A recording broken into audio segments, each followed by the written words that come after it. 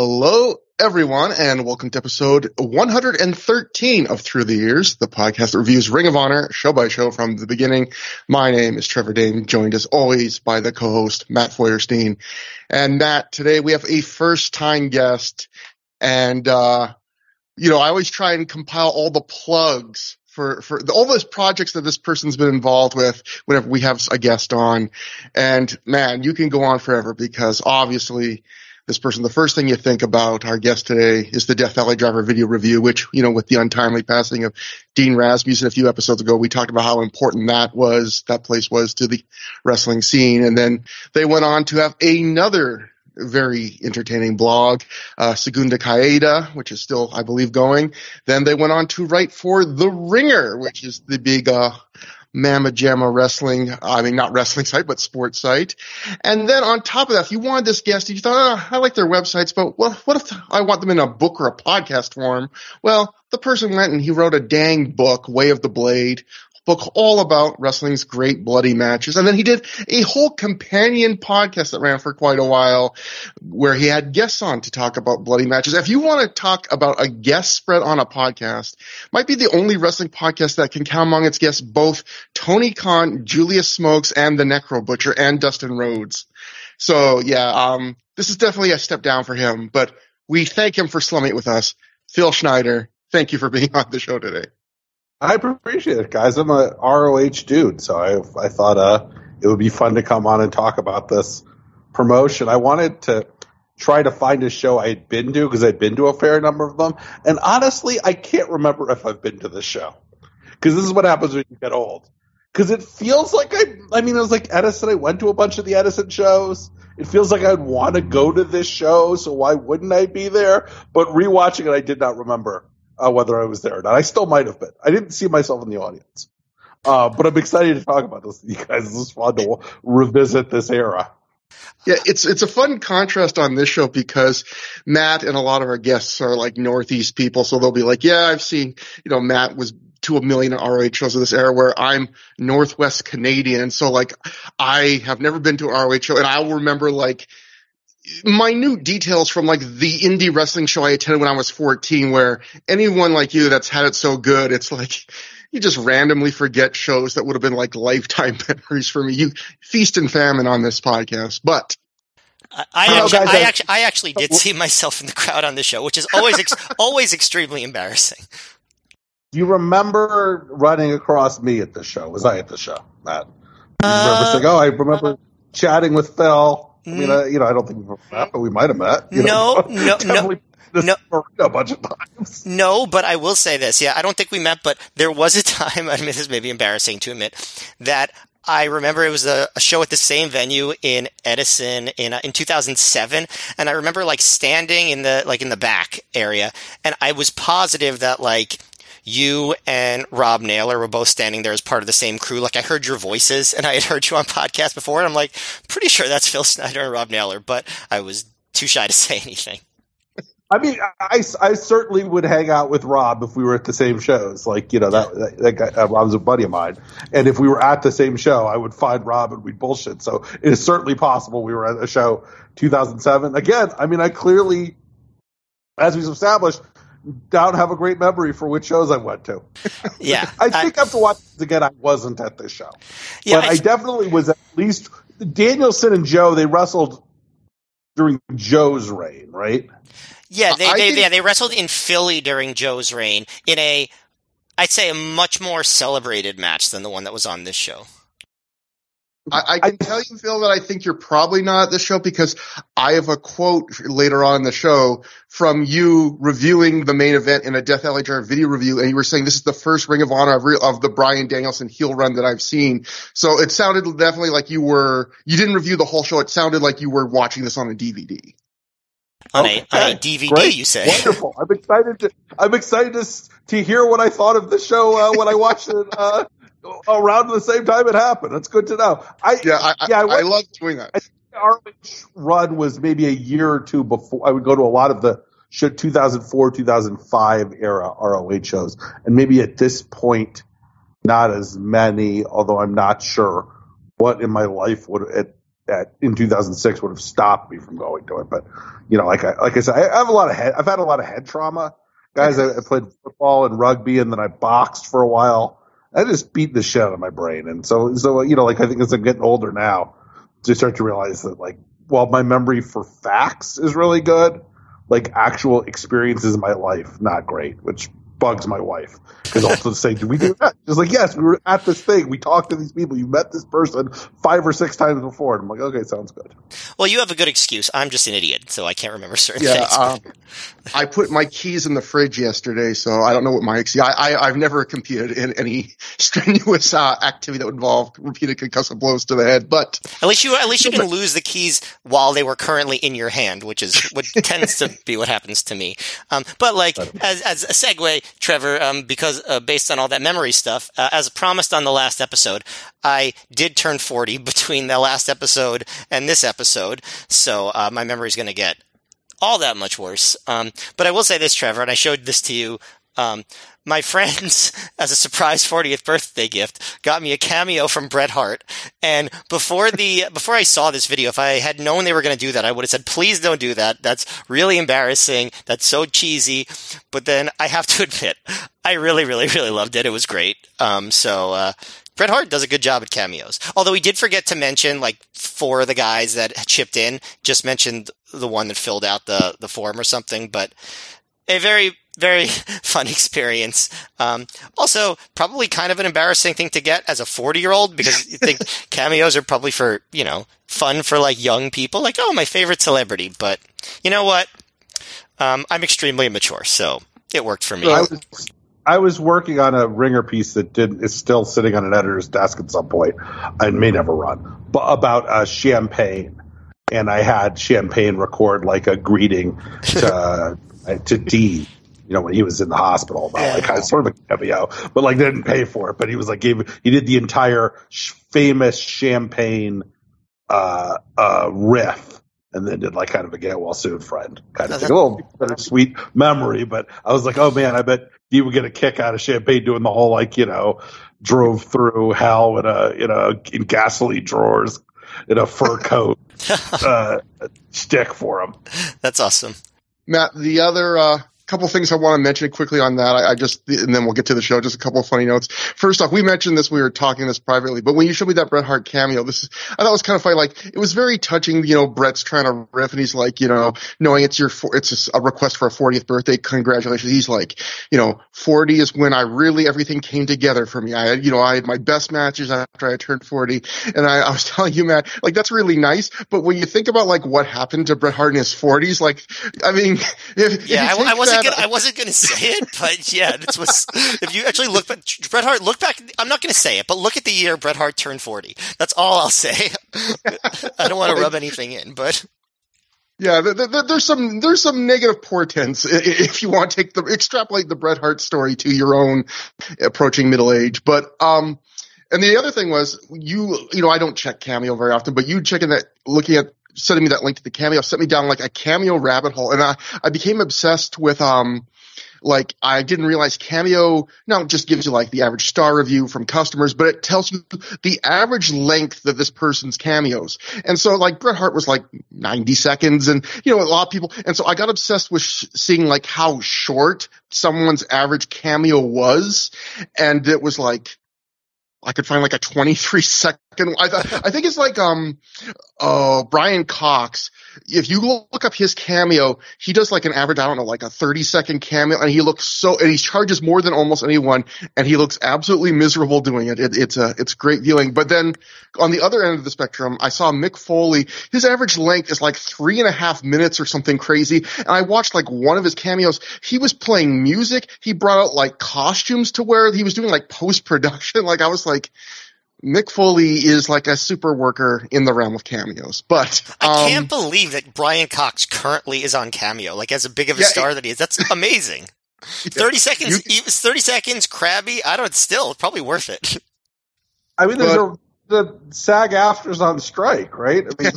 Oh yes. Now they are as of yesterday. Yeah, that's what I'm saying. It's got I'm sure you're going to have a lot more people on Cameo. How many people do we think were on Cameo? How many cameos are available for people that were on this show? What do you think? Oh, man. Ooh. Well, Bryan Danielson's not. I could say that because I've looked. But man, you know who'd be Homicide would be a great cameo. Do we think Homicide's on Cameo? Should I look it up? Julius Smoke would be a tremendous cameo.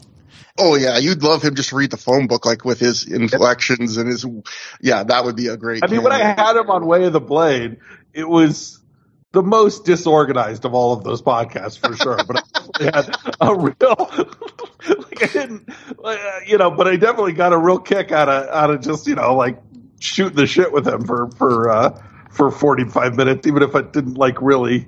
I don't know how much we really talked about the match. I'm not really sure how much we were able to get out of him informationally, but it was definitely he's a guy that I don't understand why is not currently in ROH. When they brought back Prince Nana, which is awesome. Also, it feels like a useful guy to, that Tony Khan should call up and throw on these tapings, right?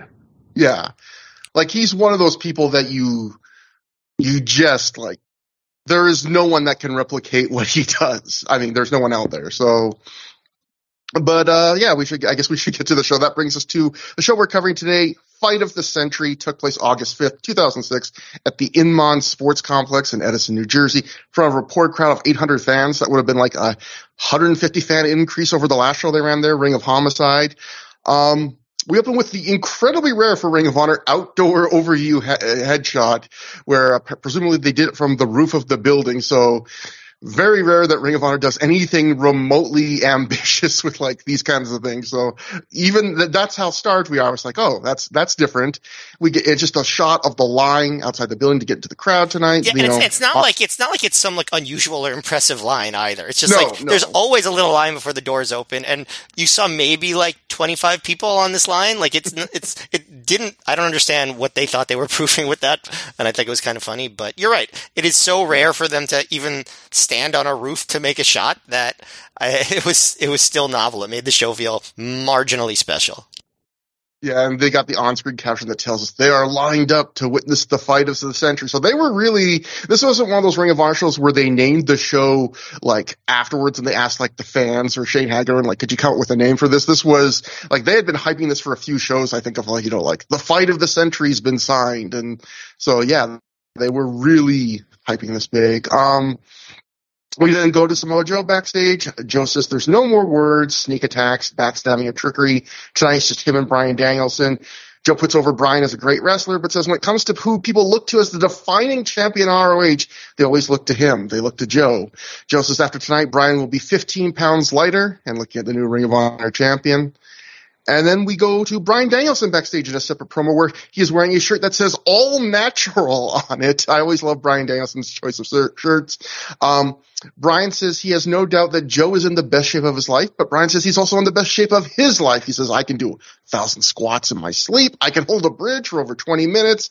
Just tonight I'm going to prove to everyone I'm the best wrestler in the world. So just two very short little promos to hype up the main event. The most noteworthy thing to me is of that promo was just for how many years Bryan Danielson has just loved his neck bridges, like to the point where even now he'll like post pictures of him or Wheeler Yuta neck bridging on top of a mountain or something.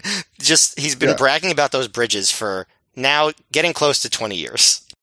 Yeah. So I interviewed Bryan Danielson for GQ recently. I don't know if it's going to run. The thing about being a quasi-professional writer right now is you write so many things. It's like, well, this might run, this might never run. But he taught it was for the real life diet thing that they do for GQ. So it was all about like his workout and his diet. And apparently he wakes up at like 5 a.m. to work out. And, like, that's not surprising, but yeah. But he described to me that he feels like he was born to power squat was one of the quotes of the thing. That he was the best at was that. So he's still a lunatic, complete lunatic was the gist I got from chatting with him about his workout and diet routine. Well, whether that interview ever runs, as far as Danielson shirts, we definitely need a Born to Power Squat t-shirt. Branded with Bryan Danielson.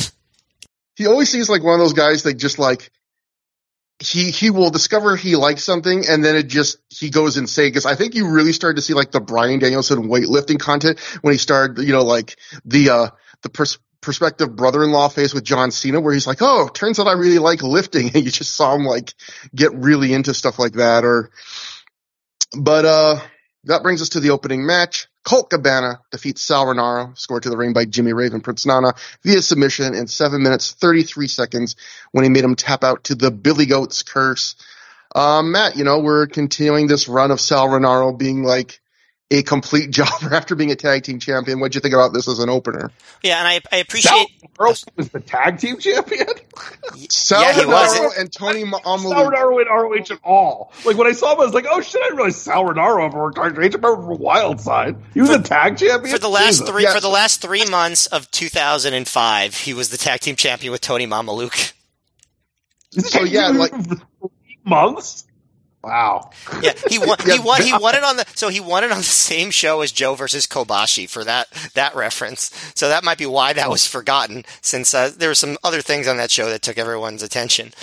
Yeah, so to give a little background, Phil, they brought Sal back when he hadn't been around, and neither had Mamaluke. And they just threw them together as like random team that wins the tag team titles in a massive upset on their first night.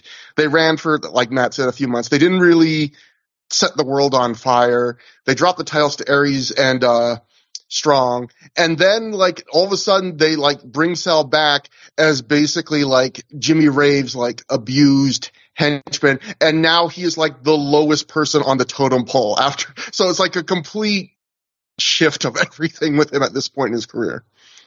God, it was great to see Jimmy Rave. That was my really only thought about this match, was like, man, what a delightful performer he was, and what a great act he was with Nana. Just him taking bumps for the toilet paper. And that's like, yeah, man. And that's Jimmy what Rave. That's what I like about this match is that they got the shtick in. Like, because normally it's a tag team match. So Rave gets to like push Sal around, slap Sal, Nana slap Sal. So they still had them at ringside. Usually Daisy Hayes is there too as part of the act, but she wasn't on this one. But so like the embassy shtick was the part that I enjoyed. And there was one point where Colt called Nana a stupid idiot, which like, wow, Chris Jericho, you really ripped him off with that. But I'd say on the Colt end of things, having watched every Colt Cabana ROH match at this point, this felt like the least inspired version of Colt Cabana, just the most basic comedy stuff that he does. He really didn't add all that much. But I just like this version of the Embassy. I like every version of the Embassy, honestly, that we've seen so far, but so that they really carried their end of things. But overall, I thought this was fairly forgettable. Although I wouldn't say there was anything particularly wrong with it. The crowd liked it as an opener, so it did its purpose. It was a perfect opener for this show, which is going to have a lot of heavy lifting pro wrestling on it, right? Like, you're going to have, so you have these guys, Cabana's going to do some ripped off Johnny Saints spots. Nana's going to do his thing. Rinauro was somebody forgettable in this, but I thought this was like the kind of thing you want as an opener of a show that's going to have a lot of like, a lot of long pro wrestling matches. Some dumb 6-minute stuff that the crowd's going to get into as they're shuffling in for the seats. I thought it was very effective for what they were trying to do. Yeah, I thought this was perfectly reasonable comedy. This felt like all the Sal Rinauro spots we would get in every recent Sal and Rave tag team in this era, and they just took out all like the serious wrestling they'd get to in the second half of the match. It was just like, let's just do the Sal character work and comedy stuff. And obviously Colt is a guy who can just do a 6 to 8 minute comedy spot match. Sal in his sleep, basically. Yeah. And I particularly, it's all spots again, if we've been following the recent shows that you've seen before, except I did really think it was cute where, Sal gets goes to the outside, gets slapped by Jimmy Rave, gets pumped up from the slap, runs back in the ring, charges Colt dodges. He falls out. Sal falls to the other side of the ring where Nana is. Nana slaps him. So I thought that was a cute thing. I think the one thing that really bummed me out watching this match though was, this is a classic wrestling, gimmick where it's, hey, the abused flat lunky who, eventually rises, gets some nerve and stands up. And it almost always works in wrestling if you do it even reasonably well. And I know that was, Rave's idea with this. And yet it's kind of depressing watching this because I looked it up just to make sure. Sal Rinauro only works 2 more weekends in Ring of Honor after this, and as in this era.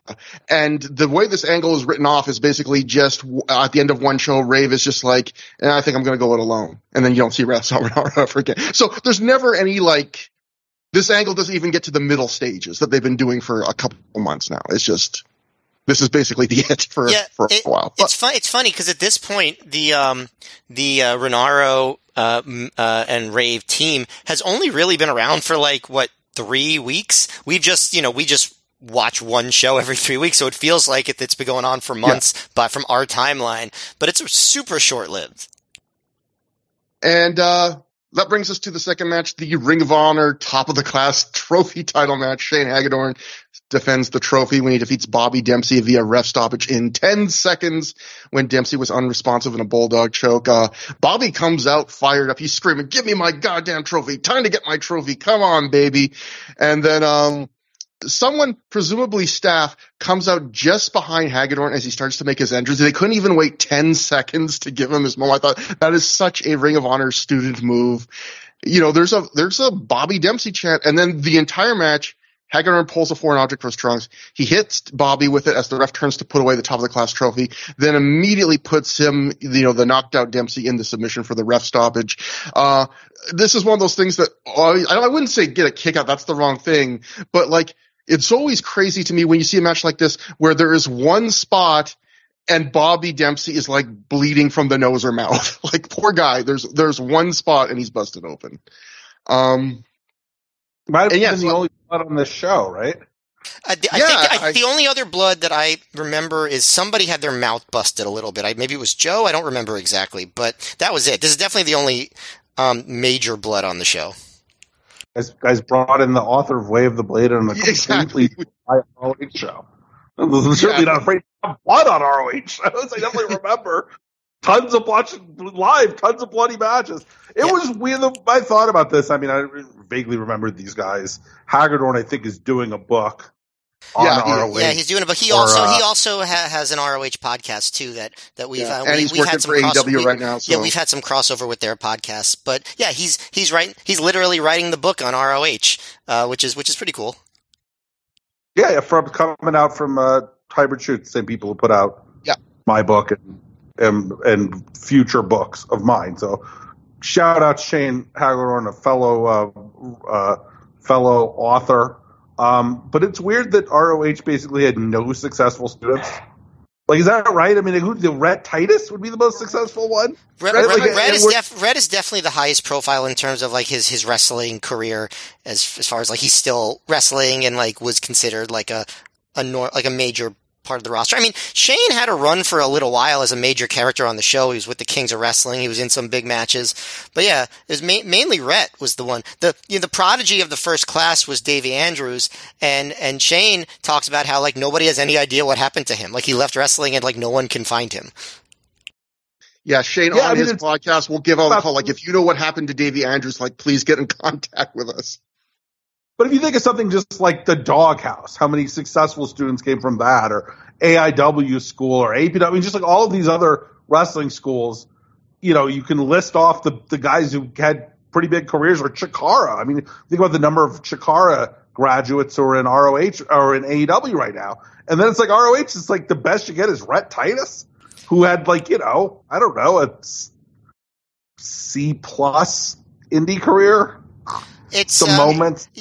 It hangs around ROH TV, I guess. It says now, something about how they cultivated their students. Yeah, I mean, I'm sure you could point to some fatal flaw in that school that is why those guys didn't get to really succeed at the level that a lot of other schools did. But I'm not expert enough to know what that flaw exactly is. Well, they brought those guys up early, and a lot of those guys, I mean, the matches like this is par for the course. You're lucky if you get on the show, and if you do get on even if you're not on the show, if you're on the pre-show, you're probably getting a 4-minute match, if that. How many, the students are always used as, jobber, fodder, and it's also funny where, Ring of Honor was always, people have this reputation of it's the big, serious, ultra meat and potatoes wrestling thing. And it's funny, I always thought where, the students, you would assume, they're being taught by CM Punk and then Bryan Danielson and Austin Aries, all these guys.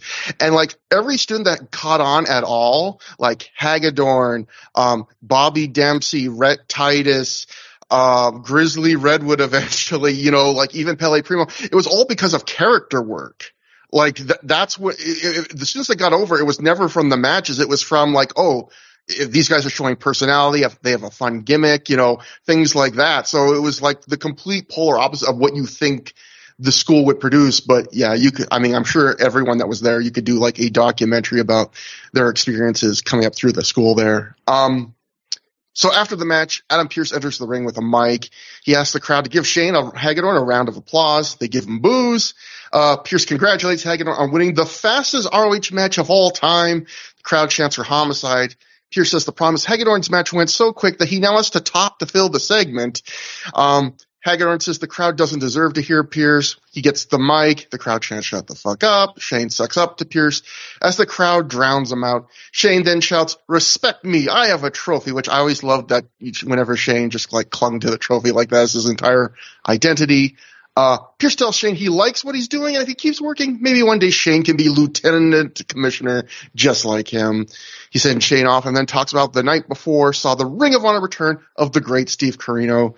Pearce then calls BJ Whitmer out to the ring and even holds the ropes open for him when he enters. Pearce says after Homicide attacked him last night, he saw BJ standing over him doing nothing. He says he goes over how during the Ring of Honor CZW feud they fought together. Pearce says they didn't do it for the fans, they did it for Jim Cornette. Then he says, we drove to the building tonight, me and you, BJ, and we maybe said a half dozen words to each other in the entire drive. Pearce needs to know if BJ will do Cornette's bidding, follow his orders to destroy Homicide. Is he with Pearce or against him? BJ tries to play the middle. He says, I respect you, Adam, but I also respect Homicide for standing up for Ring of Honor. He continues, but Steve Corino sneaks up from behind, attacks him. Corino says Homicide is a scared piece of garbage. Pearce stops Corino from attacking Whitmer more, saying BJ will come around.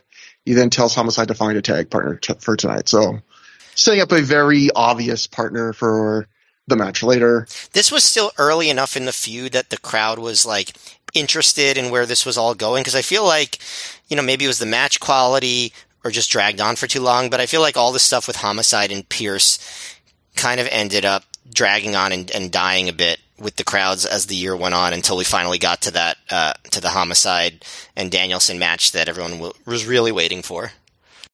Yeah, I'm really interested to like kind of revisit this feud because we just went over that quote from Gabe MySpace of all places a few shows ago where he talked about like looking back being like the Homicide like Pearce Cornette feud didn't really turn out the way I thought it would. I don't know why. I'm kind of looking forward to like maybe as we keep watching these segments because on paper I remember me and a lot of people we were super excited the idea of more Homicide and Steve Corino like.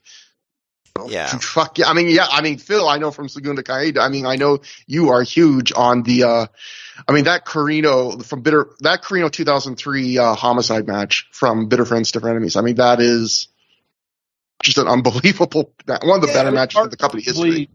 Arguably the best match in RH history. I think I was at that one live, and that's one of my favorite 5 or 6 live matches I've ever been. Well, the match they end up having in 2006 is not on that level, and I think that's part of the problem too. But we'll talk about that tag when we get to it too. Yeah. I did get a kind of kick out of the sections that they had against each other, and it was just a match. Next we have a giant either Adam Pearce or BJ Whitmer guy, so it's like. Their kind of presence in this was like I really appreciated the parts of that match where they just focused the camera only on next we get the non-title 4-corner survival match. Nigel McGuinness defeats Christopher Daniels, Claudio Castagnoli, and Jay Lethal in 11 minutes 49 seconds when he pinned Castagnoli after the rebound lariat. This was right at the end, Phil, of Nigel McGuinness's whole like pure champion run where the show after this, he unifies the belts with Danielson and kind of a different chapter of his career. So this was kind of the end of like mid-card heel Nigel, although he had already phased out quite a bit of that out by this point. What do you think about this match? Through the years, I'm generally kind of sick to death of four-ways because I've seen a million Ring of Honor four-ways like this. But I'm wondering what you think as a guy that hasn't watched, probably revisited a lot of this stuff. It's okay. That's kind of my thought of it. It was fine. I haven't watched a lot of Nigel in a long time, and I did appreciate the rebound there is really stupid, but he really does like lariat the fuck out of the guys when he hits it. So I was like, oh man, I remember Nigel really would clothesline the shit out of somebody. So I enjoyed that, and Claudio's fun, and as a guy, I mean, I don't know, it was very forgettable. Probably the least memorable in some ways match on this show, in the sense of when you say, okay, I remember about this match outside of that last lariat. I guess Claudio and Daniels are feuding, I guess is the sense I got. I didn't remember the Claudio Daniels feud at all, but that would seem to be the focus of this. You could forgive him. I guess out of all the other ones, even the first two matches, there was some things I felt like I could say about it, whereas at this match it was just kind of it was a really nice clothesline. The only story of all of this was they did a whole angle at the 100th show where, Christopher Daniels never shook hands in Ring of Honor. He chose Claudio to be the first guy. And of course, with the main event that night, that was the night Claudio turned on Ring of Honor to join CZW. So they had kind of teased right after that, you're going to get a Claudio Daniels feud or at least a match down the line. They never really pick up on it. This is months later. And, or at least weeks later, and it's, a bunch of shows later, and this is the first time Daniels and Claudio are in the ring together since that angle, so that's why Daniels really kinda is going after Claudio in this match, but, I thought this was a standard, it was a reasonably by the standards of the random ass Ring of Honor four corner matches. I thought this was fairly enjoyable.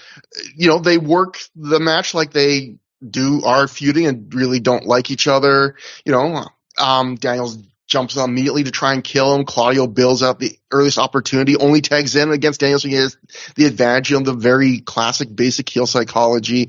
There's even a nice bit where Claudio spits on Alice in Danger, and then she gets revenge later by breaking up a Claudio suplex by throwing water on him. So, although the cameras don't do a great job catching that. The rest of the four-way falls pretty standard Ring of Honor template. It's four ways. It's fairly slow in the first half, a lot of mat wrestling that I enjoyed decently enough, and then the second half kind of kicks into a higher gear.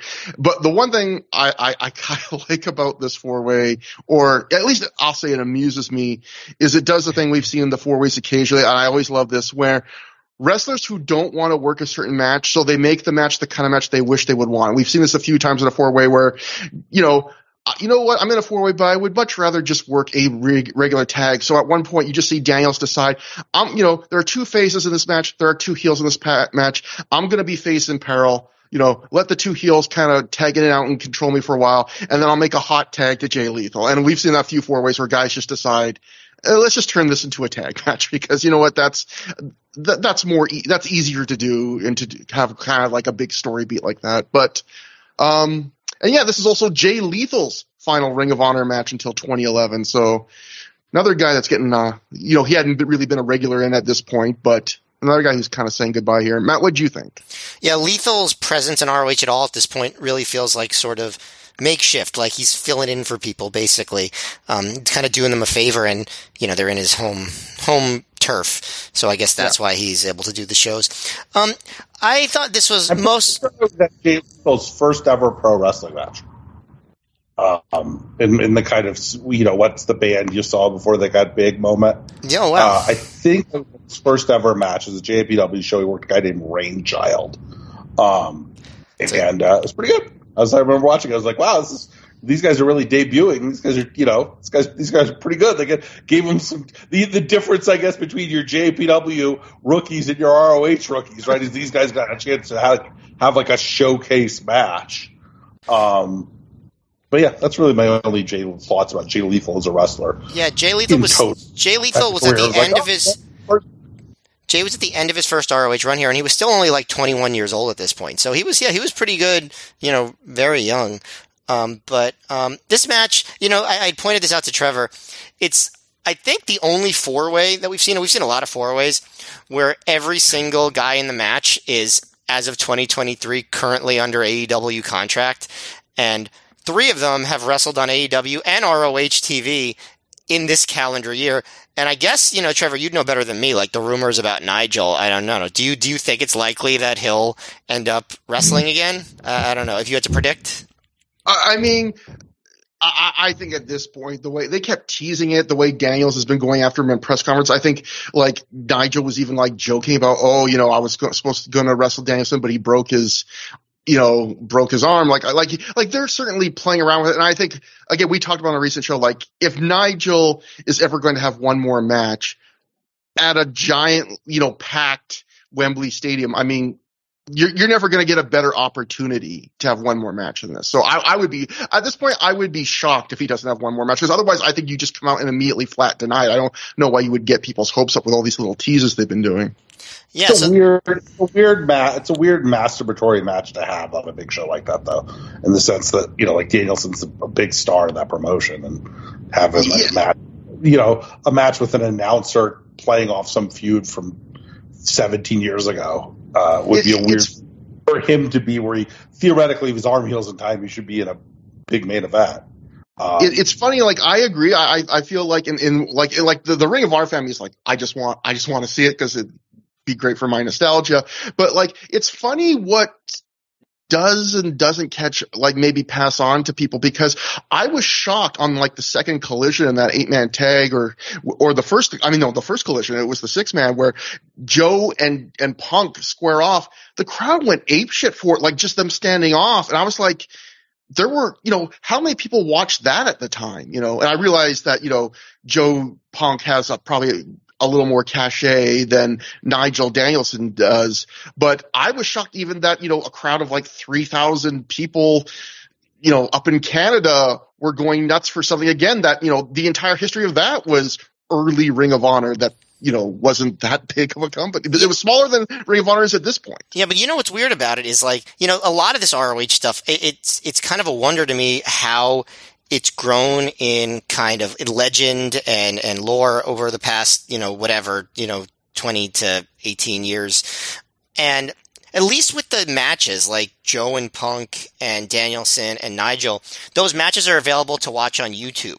But like when it comes to something like the Final Countdown, if you watch any of those YouTube videos, that's cut out. It's not available on Honor Club or anything. How do so many people know about and get excited for Danielson coming out to the Final Countdown? Very few people watched ROH when he was coming out to that music. And you had whole arenas of people singing along and going crazy when the music started. I really don't understand how that sort of thing happens. You get like shows like that where like a TV show or a movie or whatever is not watched by that many people when it's new, and then it just kind of grows and grows and becomes a cult favorite over many years. But at least, with that, there's streaming, there's ways people can watch it. I have no idea how the Final Countdown became so legendary to people that have, I'm sure, never seen Bryan Danielson come out to that music. Yeah, and even like when Punk did that throwback thing in AEW where he came out to AFI and did the ring jacket, like people like you and me, Matt, were going crazy over the callback. The crowd largely, I got the impression, was like, what? Like, where's Cult of Personality? So it is interesting, again, like what things kind of catch on from from Ring of Honor in this era, and what things like, maybe it's just a market thing even that just completely fly over people's heads and go, why is Punk like, why isn't he doing his normal music? Yeah. Yeah, Forbidden Door is your most hardcore audience, though, right? Too. Yeah. But I have to think that like if he came out to that in Wembley or like Grand Slam, it would get a similarly big reaction. I guess those are also like some of the most hardcore audiences too, though. Yeah.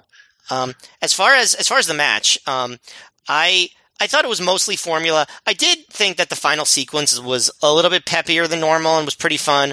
The part where, Daniels hits a series of clotheslines on Claudio, then he hits the STO and then the Death Valley Driver on Nigel, and then he goes for the best moonsault ever, and Claudio moves, Danielson lands on his feet, gets super kicked by Nigel, then Lethal does that backflip kick, which I really like. That's sort of like something he's been doing more in these later ROH appearances.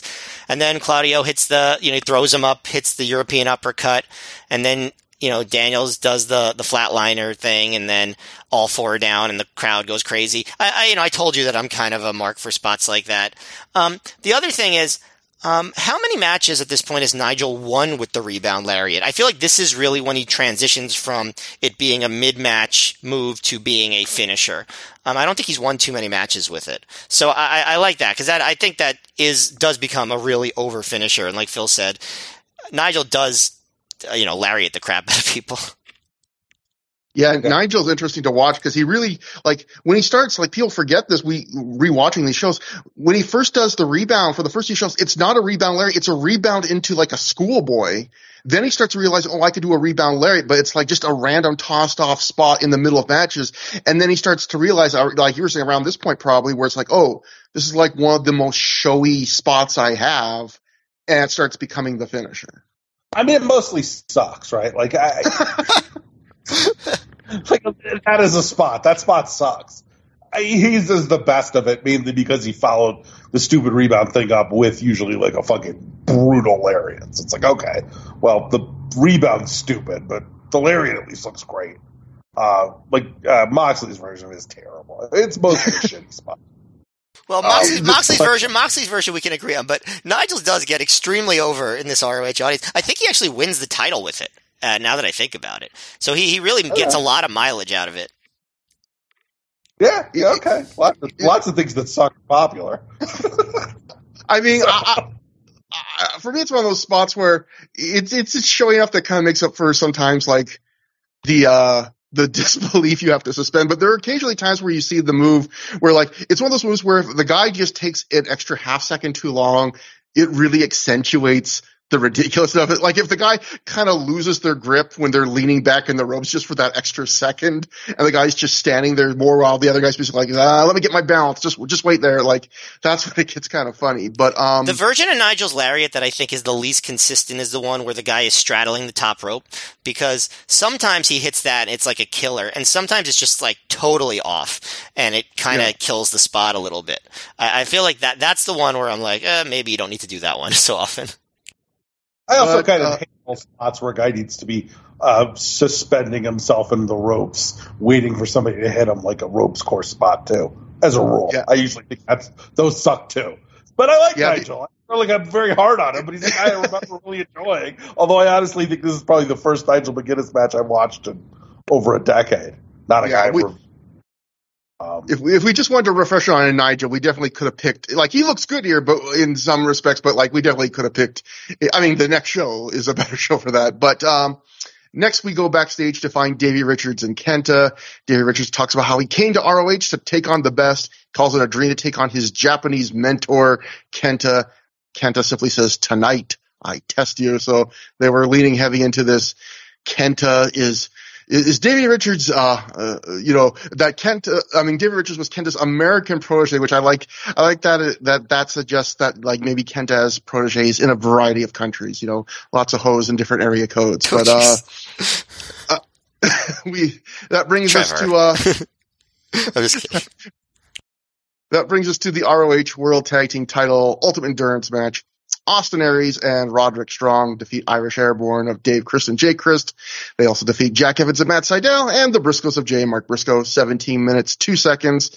First falls the scramble match. Irish Airborne eliminate the Briscoes when Jake Christ pinned Jay after the Irish Air Raid. Second falls the tap out match. Aries and Strong eliminated the Irish Airborne, where Strong made Dave Christ tap out to the stronghold. Then the final fall, as always, how you end a big different stip every fall match with that classic no stip final fall. Aries and Strong eliminate Evans and Sydal, where Aries pinned Sydal after a 450. This is another one of those Ultimate Endurances matches I thought that would have been better if it wasn't an Ultimate Endurance match.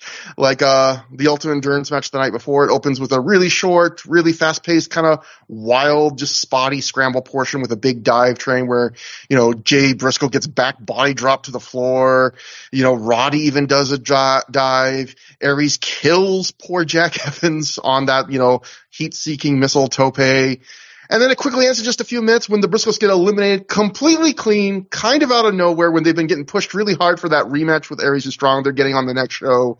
And the crowd's completely shocked by this, and apparently even more so that it comes out. I certainly didn't remember the Irish Airborne getting fall in this match. Like, holy shit, the Briscoes got beat by these clowns? I was also very shocked in my living room. I don't know, when I watched this about an hour and a half ago. I was like, fuck, they lost the... the Christ, which is the canceled Christ? Dave is the canceled Christ. Jake? Yeah, I think so. Yeah. One of the Christs has been canceled, right? Yes. I think it's Dave. I think I saw Jake. Jake is now coming back. Yeah, I saw Jake work a lucha show in Colorado recently. I don't remember who he wrestled, but they have a weird lucha. They have a lot of lucha in Colorado, which is where I live now. And one of them is a lucha promotion that brings in lots of like also kind of weird US indie guys sometimes, along with like luchadors. And so I think I saw Jake Chris wrestle recently live. If he's I saw the uncanceled Chris. Yeah, I don't think the other one is wrestling, but yeah. And looking at like doing my research as I do for the podcast, this was like the thing that got like the most talk after the show, other than just like the top two matches for like, oh, that was a fucking choice. So in fact, Meltzer would write based on live notes from fans and the Observer, crowd was into this match early, but when Irish Airborne eliminated the Briscoes, the crowd crapped on it because they didn't buy it and wanted Briscoes in the final. The last fall was real strong and saved it as the crowd had turned it off early. The booking rationale is that Gabe Sapolsky didn't want Aries and Strong versus the Briscoes in the final as he's saving that match. And with the second fall of this match being a submission fall, he didn't want the Briscoes tapping out. So he figured to surprise people, he'd have the shocking finish. But the people weren't down with it, and don't expect any ultimate endurance matches again for a while. So yeah, this was the match based on that reaction that kills this stip that Gabe tried for quite a while to like get over by having it happen once in a while. And yeah, it's really weird booking in the sense that Irish Airborne, it kind of had felt by this point that Gabe had kind of, like previous to this, not too many shows earlier, the Irish Airborne had kind of had a very mid, like at best match with the Briscoes where they really underachieved, where it felt like that was their opportunity to really kind of show something. And after that, it felt like definitely like any push they were being given was kind of cut off. And so it's really, shocking to see them beat the Briscoes in the first fall. And then not only that, you would think, okay, I'm not the hugest Irish Airborne fan, but if you're going to give them a big fall over the Briscoes, at least have them have a good run to the end of the match, get to the final fall. Instead, the crazy thing is, immediately after they eliminate the Briscoes, the second fall, I would say the Christs, one or the other, are in for the entire length of the second fall. And I would say they get 10% of the offense, if that. Like, basically, eliminate the Briscoes, everyone gets pissed at them for eliminating the Briscoes, and then immediately transition to a fall where they basically just get ground down by the other four guys and unceremoniously eliminated to just, I guess, emphasize what a fucking fluke that first fall. Like, you got nothing out of this, and it was a decision that fans didn't like to begin with. And then the final fall, Aries and Strong, and Seidel and Jack Evans, it's like a Generation Next collides after they had just broken up. That probably could have sold a couple tickets if you just ran that match here and build that. And I thought, it was very just a bunch of spots, but I thought it was kind of like fun, shut your mind off for that. I thought like, the first and third falls were fun in that kind of sense. Second fall, I think these submission falls kind of grind things down to a fall. You saw both Roddy and Jack forget that the second fall was a submission and go for covers during that. So it was just kind of an unceremonious end to the ultimate endurance gimmick. But Matt, what'd you think about it? Yeah, go on, yeah. So go ahead, Phil. So I was saying, I think it's kind of interesting. My thought about this is I really enjoyed this match. I think it was because I'm not watching these kind of matches with these guys in it all the time like I would have been in 2006 or like you guys are. Yeah. Right? So it's like, I don't know. Jack Evans. I remember Jack Evans. Like, Austin Aries is a guy I really liked in this period, and Roddy Strong's a guy I still kind of like. So it was like kind of fun to just watch, like, these guys doing their thing. Aries got a really great tope. I hadn't seen that in a long time. That's a guy who's kind of justifiably disappeared, weirded himself out of pro wrestling. And watch real Jack Evans really when he was like a real athletic marvel. Still kind of is, but obviously slowed down a ton. What is this? 16 years later, 17 years later. I saw him live in Mexico last year, Jack Evans, on a big lucha show that I was in doing on a work trip. So I went to a bunch of lucha shows in Mexico City, saw him then. It's like, oh, Jack Evans, this guy I used to really like. And so it was fun to see him. So I really liked this, but I can imagine that I would have liked it less contemporaneously and less if I was doing the lunatic thing that you two are doing, going back and watching everything ROH.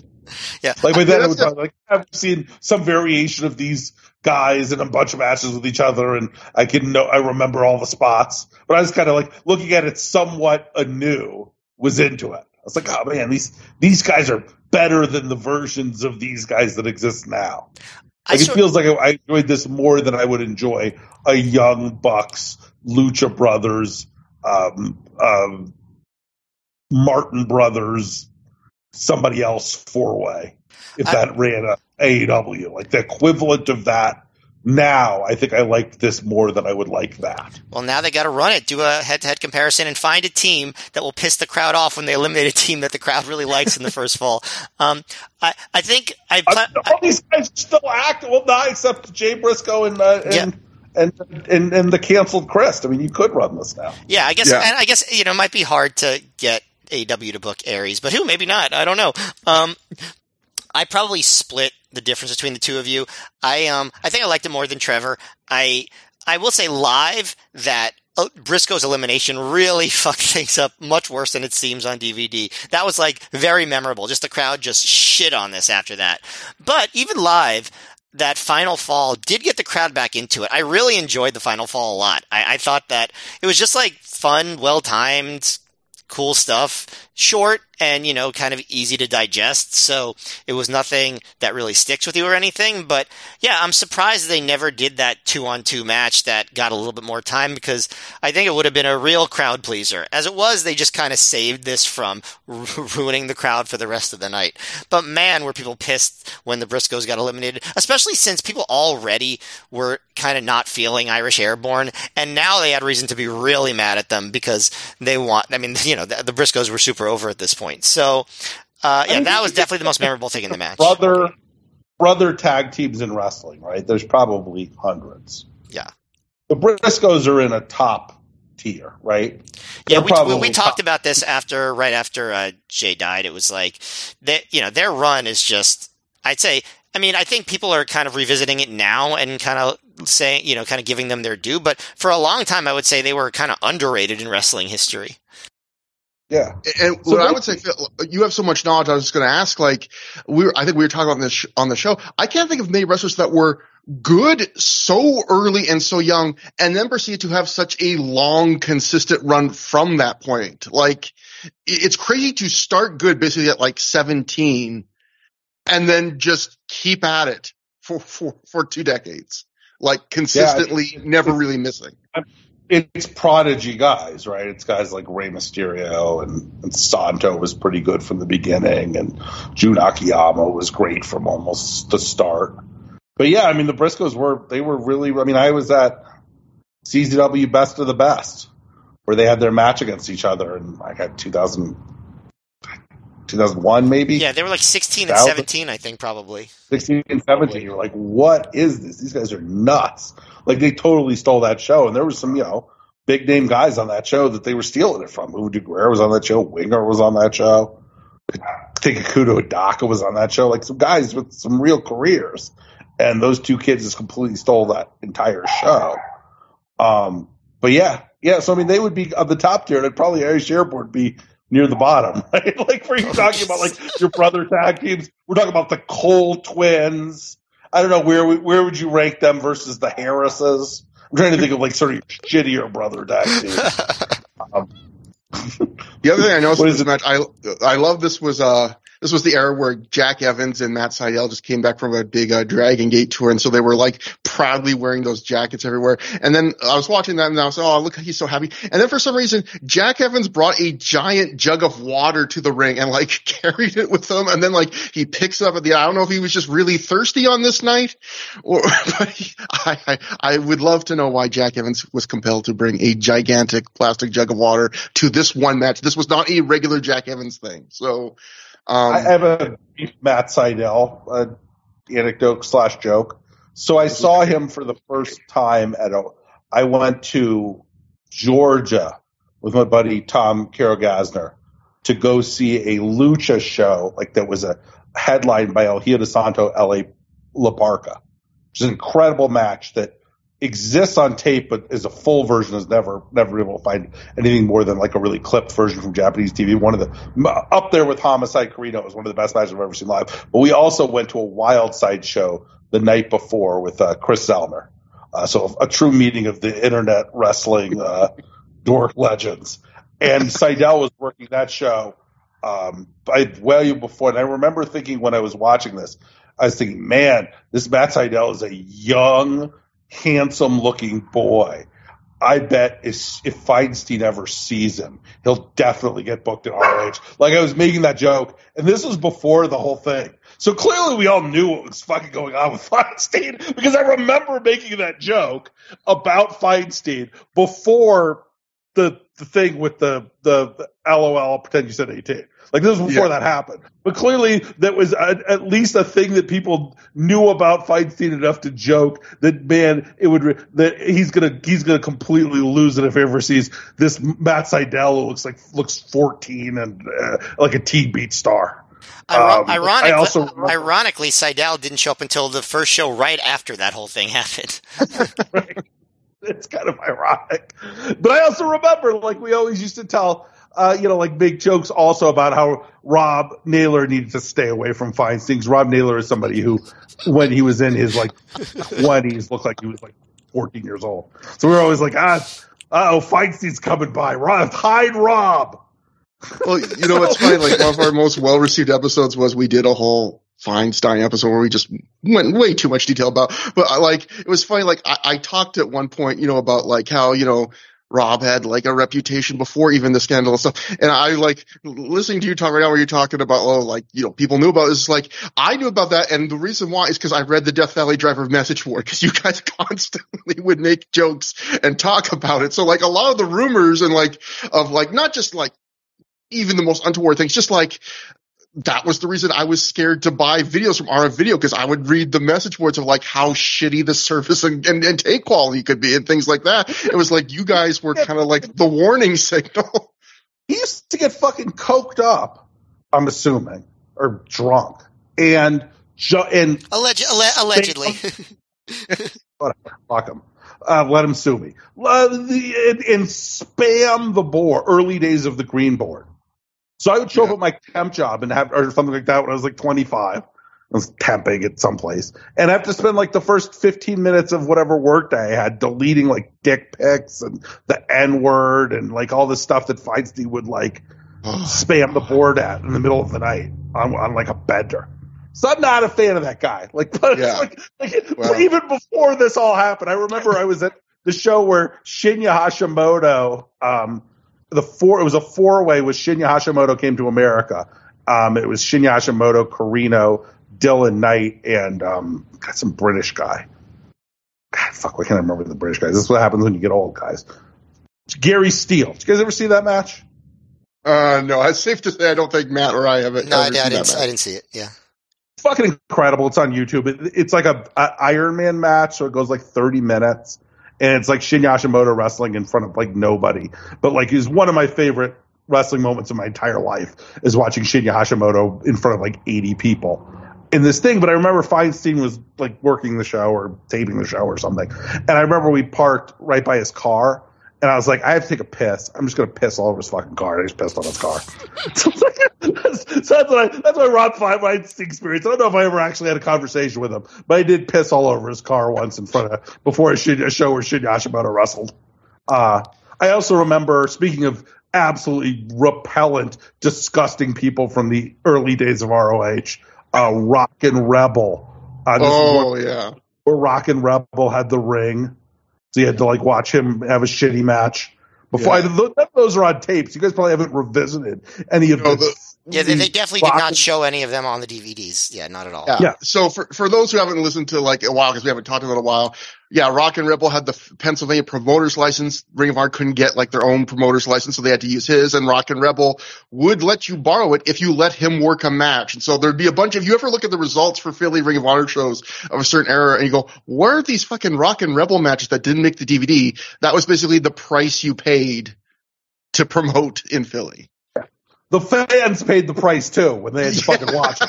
Somebody had to watch a bunch of those shitty Rockin' Rebel versus Drew Blood or Drew. I think it was a Drew Blood and a Drew Money. Anyway, I think there were two different guys, or maybe it was the same guy who changed his gimmick name, or maybe I'm not even remembering that right.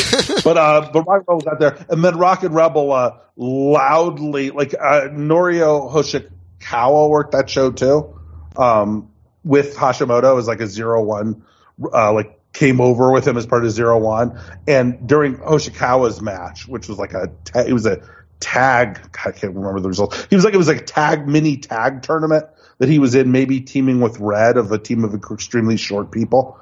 But like Rockin' Rebel loudly yelling like anti-Japanese slurs. Like I can't believe people want to watch this.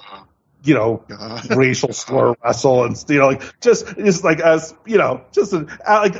I almost thought about going to fight Rockin' Rebel. Like, I considered it. I was like, I don't want to get kicked out of this show before. This is my only chance to see it, Shinji Hashimoto live. Going over and sucker punching Rockin' Rebel is probably not a great idea. It was definitely something that 26-year-old Phil would consider, and 46-year-old Phil would never consider. But, you're younger and you got some testosterone. I remember at least thinking about it because he was just such a loud, disgusting, obnoxious prick at this show. But did shut the fuck up when Shinya Hashimoto showed up. I mean, like, I remember he seemed like he wasn't making racial slurs to Shinya Hashimoto. And I think that first time Hashimoto kicked Dylan Knight in the lungs, I think I remember him garnering the Rockin' Rebels respect. I don't know, we talked about that. But when you do through the PWF, Premier Wrestling Federation, podcast, after through the ROH years is over, you have me on for that episode. Trevor, we have a project for our 50s. Yeah. Don't you all miss the 2000s indies with those stories? I fucking miss the 2000s indies, man. The 2000s indies ruled. Yeah. Like not just ROH, but like your lesser lights. There was still some really awesome shit going on, and ICW, and what was the one that used to run New York City that have the 6-hour long shows? Oh, gosh. No, I was that the promotion that would do like the in the early aughts, like the low key and Xavier matches and stuff. Yeah. They would have those, and then they would also, their shows would be like 6 hours long. Shit, if Naylor was here, he'd remember the letters. Taylor would definitely remember it. I should also remember. It's just I just for some reason am blanking on the names of these. USA Pro. Yes. USA Pro is the name of the promotion. Yes, and so you got these tapes, and the tape would be like 3 video cassettes because the shows would be so long. But you just get them because there'd be like one cool Homicide match or a cool Xavier match in between. And then there would be like 10 like student matches. And then, like, the main event would be, like, Just Incredible versus Devon Dudley or something like that. Balls Mahoney versus Axel Rotten. Like, those would be always your main events would always be kind of, like, washed ECW dudes. But on, like, the third from the top would be some incredible, like, Homicide or Loki or Xavier match. Well, I guess that was ROH's whole idea. Is like, we do these shows, but we just do that incredible match that's third from the top, and we just do a whole show of those. I guess that was, the concept. That's what it was. Feinstein was distributing all of these shows, JPW shows and USA Pro shows and ICW. Yeah, that really was. I think that really was the idea. It was like, oh, we'll just do this without Balls Mahoney. Balls Mahoney had a surprisingly good match with Samoa Joe in like 2003 or early 2004, maybe. I forget. That was that Jersey All Pro and ROH had a co-promoted show, and that was like one of the top matches. It's a weird show, but but that was pretty. Balls Mahoney had like an amateur background, so every once in a while you go to one of these shows and like Balls Mahoney would do like 3 minutes of like like ground control or parterre work or something. I'm like, oh, Balls Mahoney could really kind of mat wrestle a little bit. Not to the level of Ian Rotten as like an incredible mat wrestler for a guy well known as an ECW garbage wrestler, but like a much lesser version of Ian Rotten where every once in a while it's like Balls Mahoney, like work like a grounded arm bar. Grapple a little bit. So after the match, when you mentioned Phil, we don't mind if you go on some tangents. Hey, no, you know what? Like this is the draw. This is the draw of the show, Phil. So don't feel bad at all. This is this is a big kick for me because this is like getting Death Valley Driver book on tape. It's like so many of the things you're talking about are things like I discovered from reading you saying things like this. So like hearing you out loud now say these things to me is a weird little thrill. But what? Grandpa Phil is telling his stories again. No, guys, I remember this time I pissed on Rob Feinstein's car. Phil, I promise this episode of Through the Years is going to be a collector's item for people that listen to this podcast. So don't feel bad at all. So after the match, Aries gets on the mic. He talks about how they're still missing their Ring of Honor tag title belts. Tells the crowd someone stole them. They're going to find out who and teach them something about respect. So obviously, this is I believe this is Matt. My memory is always awful, but it's like the angle that brings Hero and Claudio as the Kings of Wrestling into Ring of Honor. But I always think it's funny, like in indie wrestling, you can never be 100% sure if it was a pre-planned angle or if people just forgot to bring the title belts to a show. Like there's always that chance that they just have to run with it. Who knows? But okay. So did ROH make the? I mean, I assume they did. They made the wrestlers, bring the belts around with them, right? Like they okay, you take them. So I would assume that Aries and Strong both didn't forget. But yeah, I'd say either way, it was a fairly unmemorable and ineffective way to bring in the Kings of Wrestling. But whatever, it's fine. And so it's intermission. We join Colt Cabana backstage. He's almost immediately interrupted by Lacey. Colt calls her a cutie pie. She says she's in no mood. Asks Colt if he's heard about the rumors going around about the two of them. They've been these rumors going around the locker room and on the internet. Colt denies knowing anything. Lacey tells Colt to put a stop to rumors. She walks away. The camera and Colt both perv on her behind as she does so, as is typical of Ring of Honor on this era. Just continuing that little angle, putting a little toe in the water. But that brings us to, after intermission, Adam Pearce and Steve Corino take on BJ Whitmer and Homicide. It goes to a no contest when the Briscoes ran and attacked Homicide in 15 minutes, 30 seconds. So as soon as Corino and Pearce make their entrance, Corino gives Bobby Cruz a hug that Cruz clearly does not want, which was an enjoyable facial reaction. And Corino takes the mic. The crowd chants for Homicide immediately. Corino asks if that's supposed to make him scared. He says the only thing that scares him are some of the fans in this building. He mocks one fan for being so fat that they charged him for 2 tickets. A different large fan, and this might have to be the image for the show, a different large fan in a different section proceeds to stand up, slap his ass at Corino, and then remove his shirt and get really pumped up. Pearce actually takes a bump for this. We get a holy shit chant. Corino asks if someone is going to milk this fan and then tells him he's going to die in a year. Steve points out that they have a celebrity in attendance, Green Lantern fan's dad. Pearce says they should kick his ass right now. Green Lantern fan's dad flips them off. Corino asks him how it feels to have the biggest piece of shit for a son. He said, I'd ask your mom, but she's in the back having sex with all the boys. Corino then asks, where's the fan savior? Where's the man? Where's Homicide? Cue Homicide's music, comes in, fights Pearce and Corino 1-on-2 for a short bit, loses out, but then outraces BJ Whitmer to make this a tag match. BJ attacks Corino. Pearce pulls BJ off. It's like, you gotta make a choice, even though it seems pretty obvious. He just made a choice. Me or Homicide. BJ attacks Pearce. The match goes on. And then we get the match, which is like, I feel, again, I know I'll let you start this off because I know you're a big connoisseur of the world of Corino and Homicide. No, he's a really big BJ Whitmer fan. That's what he's told us earlier. Yeah. Then really, at this point in history, the best time to be a BJ Whitmer fan and to say that would be at this point in 2023. But this was basically like one of those tales of two matches where it's like part crowd brawl, and then they kind of just everyone settles back into a more sedate standard tag. But what'd you think about this? Crowd brawl part was pretty great. The sedate tag was sedate. I mean, Whitmer and Pierce are two of your lesser lights in the history of Ring of Honor in a lot of ways. So it's like those two guys show up. It's just like, weren't they in like some sort of like, were they in some sort of group with Brett Albright? I remember about a year later that started. Yeah. Bums are all part of one group together. And Whitmer obviously had his moments, right? I mean, he's had some great matches. But for the most part, your average BJ Whitmer match is pretty bad.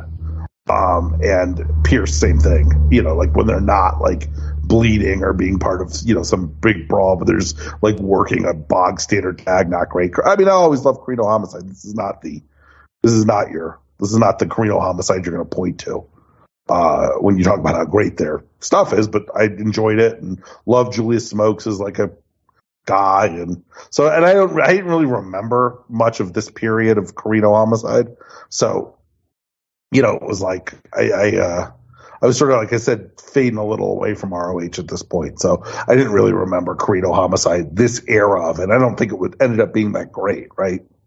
Yeah, that's the big. I'd say what they did in this match was a lot better than what they ended up doing in their singles match a few months later in Philly. So if that's any indication of.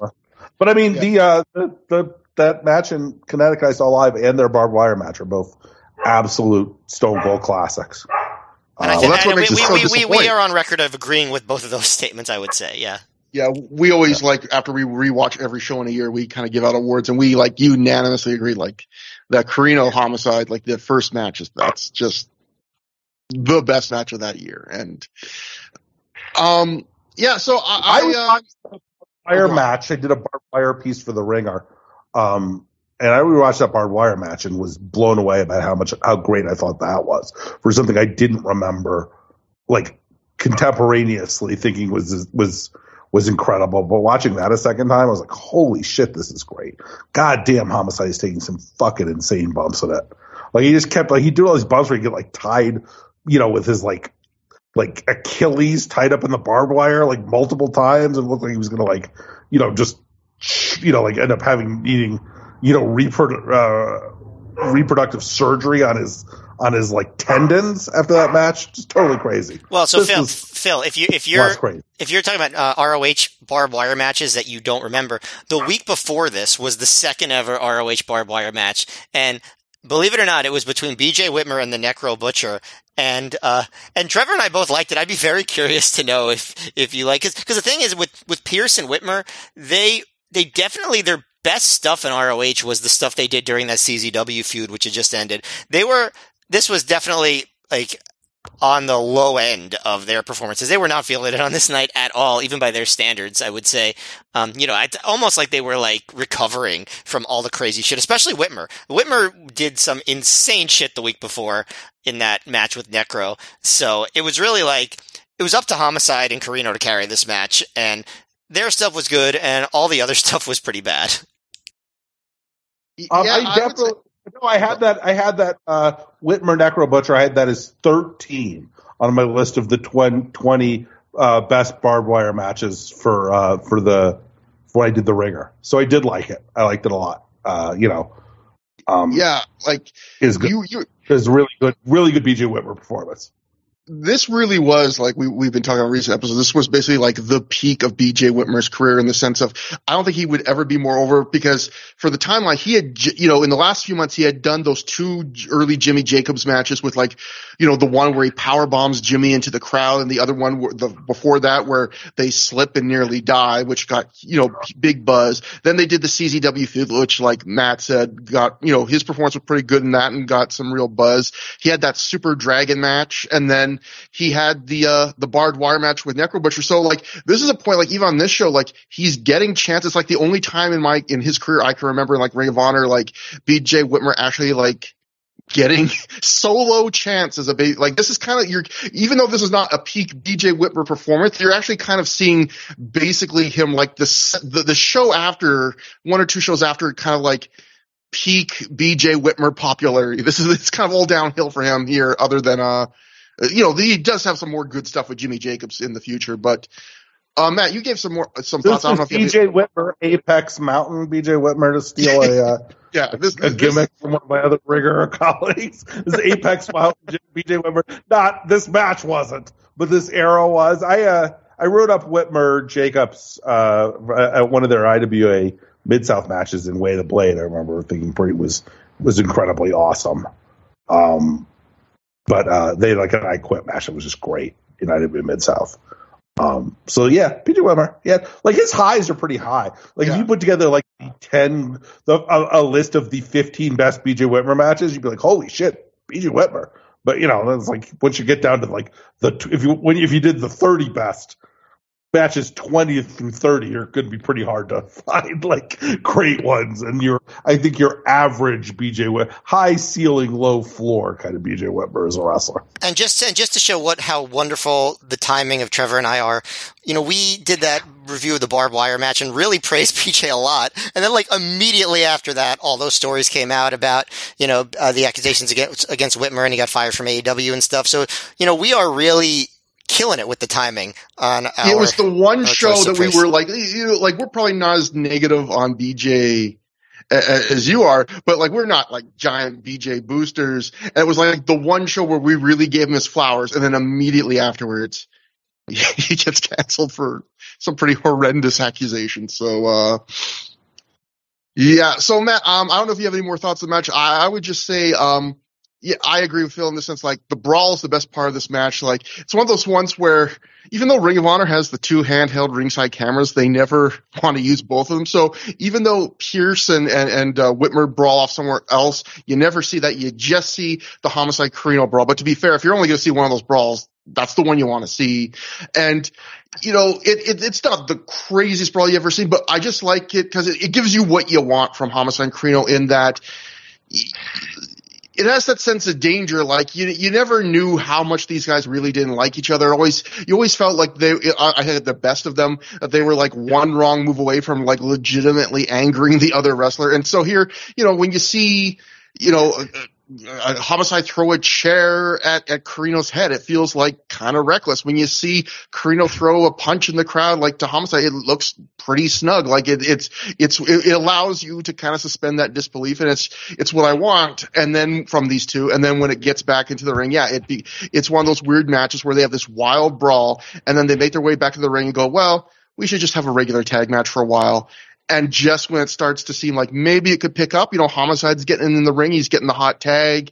We get our storyline where the Briscoes run in and we get a non-finish, which I imagine I know Gabe's philosophy is like when you have a couple big matches up top that you hope will send fans home happy, you can kind of give them the non-finish or the more disliked, the more risky booking of something like this where you kind of get, just a schmoz out of it. But overall, yeah, Matt, I'm really sad because my memory is awful, but I think you're right that this is probably like we're going to see worse from Carino and Homicide than this, which is sad because I love that stuff so much. It's one of my biggest disappointments that it doesn't live up to the promise. And it's so weird because that first match they had, not the Bitter Friends, Stiffer Enemies one with Ever Love. It's actually, there was one earlier, that one in like the first New York show, I think like the first anniversary show. Yeah. That match between them isn't that great either. It's like they fall into this incredible chemistry, and then I think for the rest of their careers, like when you watch them, you see they have these little glimpses of it. They'll capture it once in a while, but they never put it all together again like they do in those two matches. Or I don't know what happens. It's just lightning in a bottle, I guess, for a little while between those two, and it doesn't always last forever. But the only other things I would say about the match are the crowd was still, like I said, pretty hot for this storyline, so it made the match, I think, feel a little bit less plotting than it got at times.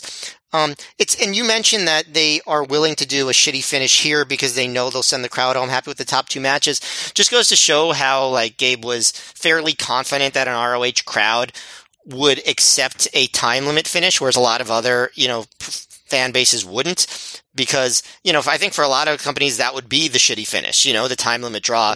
But they knew ROH was educated to it, so they accepted that as a valid finish in a world title match if they got the full 60 minutes. So I think that's pretty smart. Can I do the segue into our next match? Sure. Yeah. So speaking of horrific domestic violence accusations, Davey Richards is coming into. Sorry, free to cut that. This has been a rough few months. If you do a retro Ring of Honor podcast between Richards and Whitmer, I'll just say between the last match and this match, after the last match got thrown out, the Briscoes beat down, Homicide continues. Smokes tries to stop it. He's immediately taken out. The Briscoes Pillmanize Homicide's arm with a top rope leg drop from Jay Briscoe with a chair before they get run off by a chair wielding Smoke. So that we will get one more kind of this storyline will continue later in the show. But then we get. And then the only other thing that I'm going to say about that whole segment about the Carino promos at the beginning. First of all, besides the homophobia and the fat shaming and stuff that probably wouldn't fly nowadays. Fortunately, I think probably most promotions now on their shows, if they could, would edit out the stuff where Carino goes after an individual fan. I feel like at the time that was sort of, except like, it's just funny that Green Lantern fans immortalized on these DVDs so many times by having major wrestlers cut promos on him and his family. And the line where it says, I'd ask his mom, but she's in the back having sex with all the boys. I kind of was like, that kind of just makes his mom sound really popular and cool. So it's funny that Creel was trying so hard to be a heel, but yet, like, both nights of this double shot, he, like, goes into Green Lantern fan, and immediately, like, that gets him, like, the big face reaction. Like, there's no better way to get these crowds to like him than to go after Green Lantern fans. So, like, but yeah, we get to the semi-main event, and one of the two big drawing matches of the show. We have Kenta defeating Davey Richards via pinfall in 19 minutes, 26 seconds after hitting the go to sleeve. I have a feeling there's going to be some interesting thoughts about this match. Matt, they have a match like, I think a year or two later that's remembered, I think, a lot more than this match, but this was the first. What'd you think about this? I mean, like I said, there probably will be a lot of disagreement about this. I still like this match a lot. Like the early part of the match is, fairly like, hard kicks and, Davey is kind of holding his own and then just, Kenta would sort of get more of the advantage. And it really just, the story is just basically that the protege is, valiantly holding his own against the teacher. There's some, the crowd isn't on fire, but they're fairly attentive. We get one of those, Gabe cut-ins where Prazak has to say that the fans are policing themselves because there's a fan that starts to chant USA and then the other fans tell him to shut the fuck up.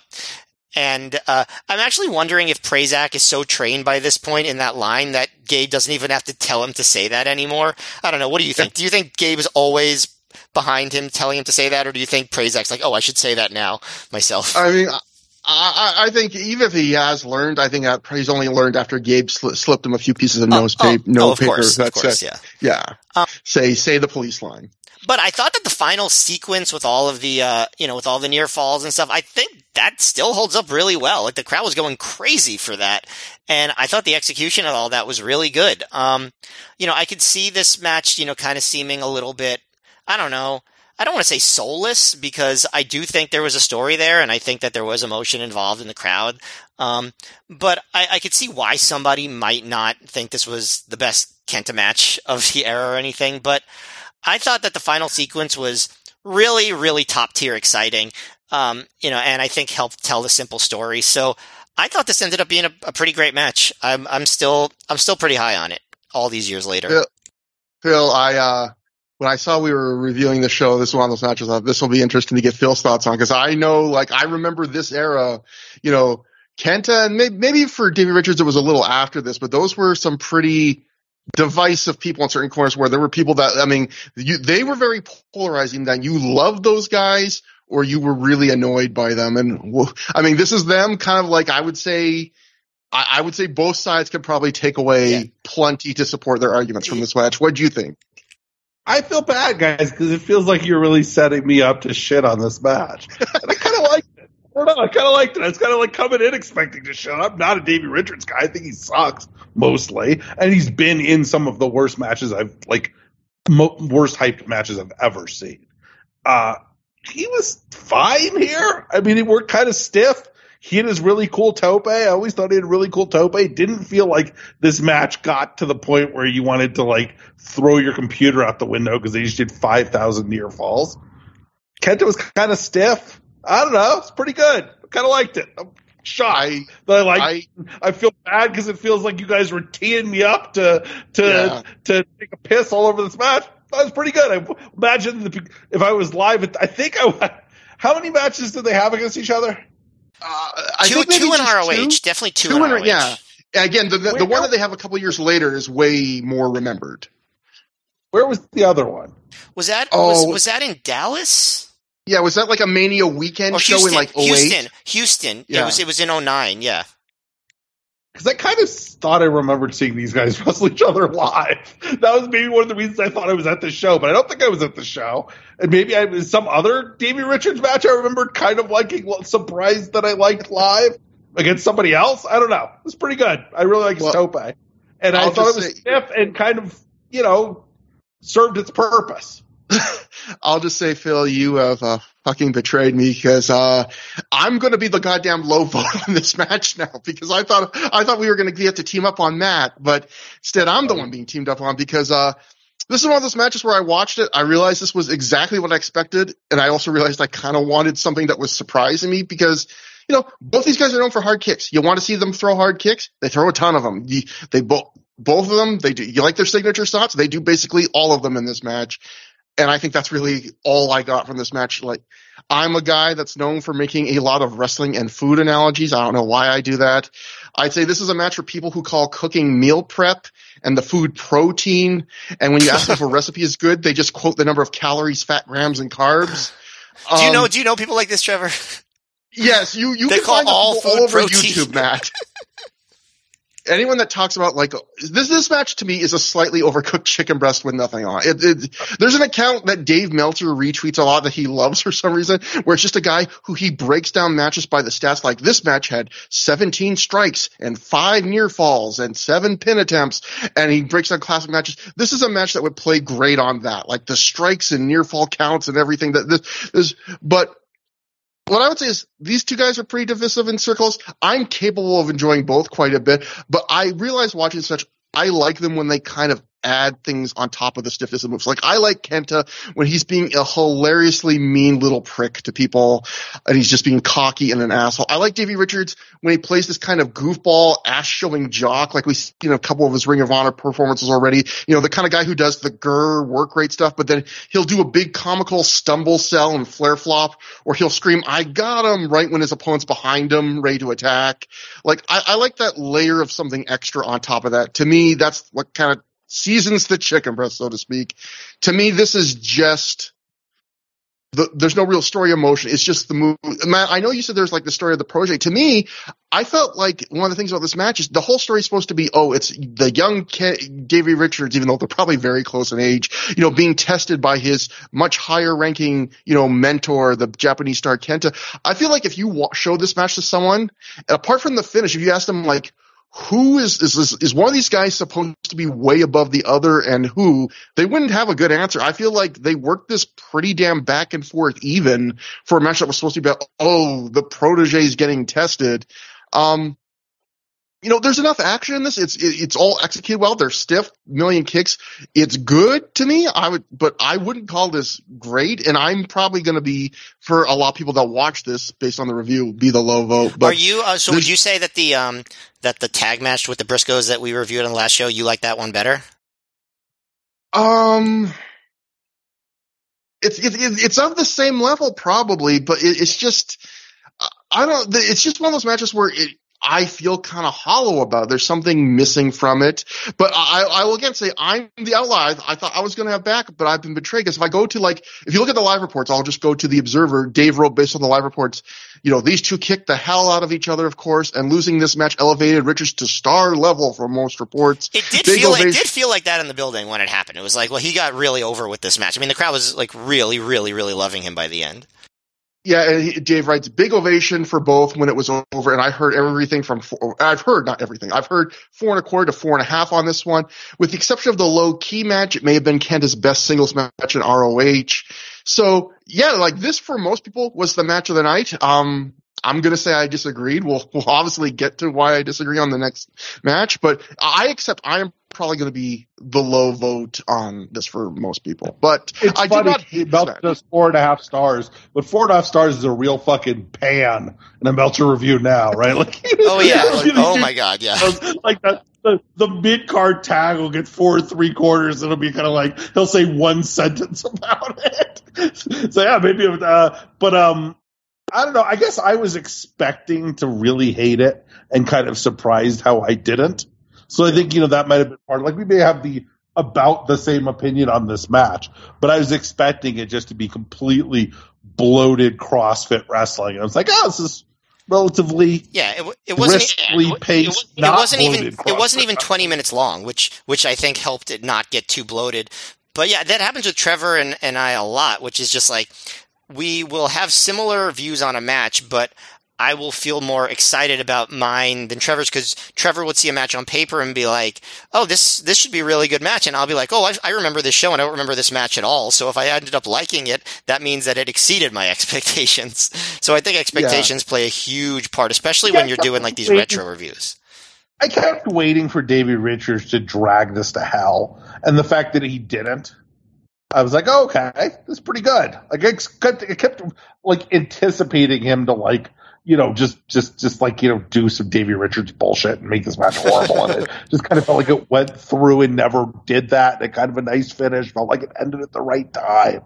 And I was like, oh, this is pretty good. I normally hate Davey Richards matches and didn't hate this.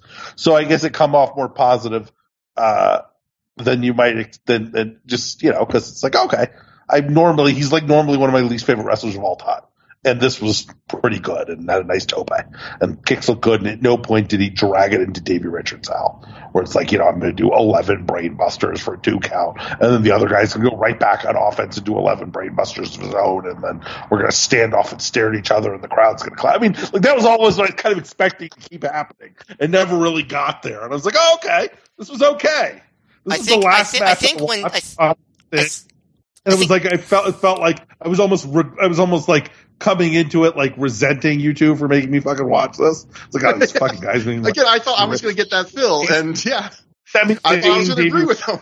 I think he becomes more self-indulgent though, when he becomes champion and has these 40-minute matches. That's when you really get that stuff. And then the funny thing is, that's when Meltzer started giving him the 5-star matches a lot, and the Mike Elgin one that everyone points to, where. Yeah, that was the one where I feel like people really drew a line in the sand. But no, I think and Phil, Meltzer's opinion wrestling are awful, guys. They're awful. So it's like, yes, he gives them 5 stars to this unwatchable garbage because his opinions are just terrible. They're the worst. He's Armand White, but if Armand White somehow was Roger Ebert, but whatever. Well, that segues perfectly into this, because I've kind of set up a little thing before we get into the main event that kind of contrasts a few people. So we'll get into this. So the main event, of course, our final match, Ring of Honor World Title match. Bryan Danielson, Samoa Joe in the quote-unquote fight of the century, went to a 60-minute time limit draw. So before I've asked everyone for their thoughts, I did my research, and I feel like the quotes I got here from a few people tell a little story. So first we'll go to Wrestling Observer live reports. This is, Dave talking based on him not seeing the match, but live reports. He wrote, the show was headlined by Danielson keeping the ROH title, going to a 60-minute draw with Samoa Joe. Reports on this one varied. I heard everything from 2 3/4 stars to 4 1/4 stars. The match was slow early, but the crowd was going nuts for the last 10 minutes, and a lot of near falls, and the crowd was on its feet. The crowd did want 5 minutes more, and Danielson refused to accept it. There were people who were disappointed due to it being slow early on and didn't reach what what you'd expect from the fight of the century. Also, people figured they were going 60 pretty early on from how it was paced. Even people who loved Danielson versus Joe were saying Kenta's win over Richards in the semifinal was the battle of the night. Now, we'll go to some weird internet reviewer and a guy named Phil Schneider from the Death Valley Driver video review, who he wrote at the time, you can't really go wrong with the two best wrestlers in your promotion wrestling in a main event for a title. I really enjoyed this match. I haven't seen a ton of 2006 ROH, so this was my first chance to watch heel champion Bryan Danielson, and he was a blast. This was probably the best 60-minute draw Ring of Honor has run, but I do think these two have a better 25-minute match in them. Still, it had 3 separate "this is awesome" chants, so Meltzer really should drop the 5 on it. And then you have some more details, but I'll just move on to, you talked about last 20 minutes or so where it's really spectacular.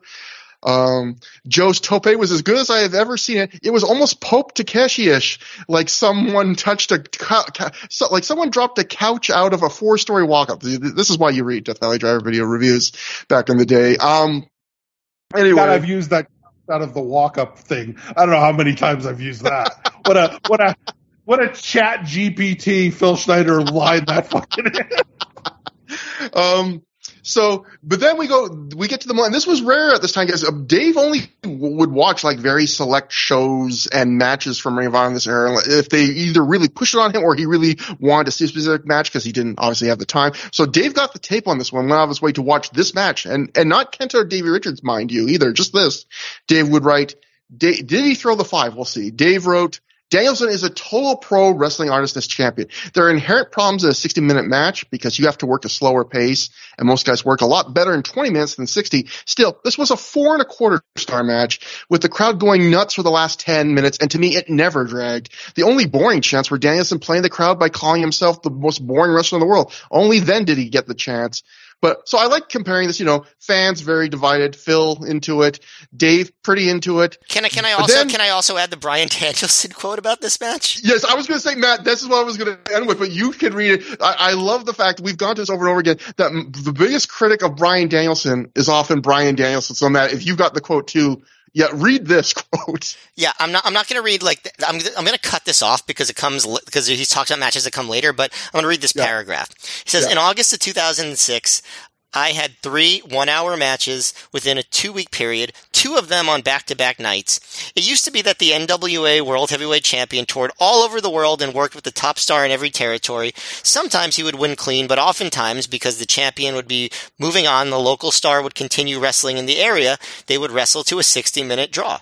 Lou Thesz did it. Harley Race did it. Ric Flair did it. I looked at it as my chance to do it. Unfortunately, wrestling fans don't have the patience they used to, and just as unfortunately, I am not as good as my predecessors at going 60 minutes. None of the hour-long matches were bad. They just weren't epic in the way you want it to be. The first one was against Samoa Joe in New Jersey, and I could not remember a single thing about it. End quote.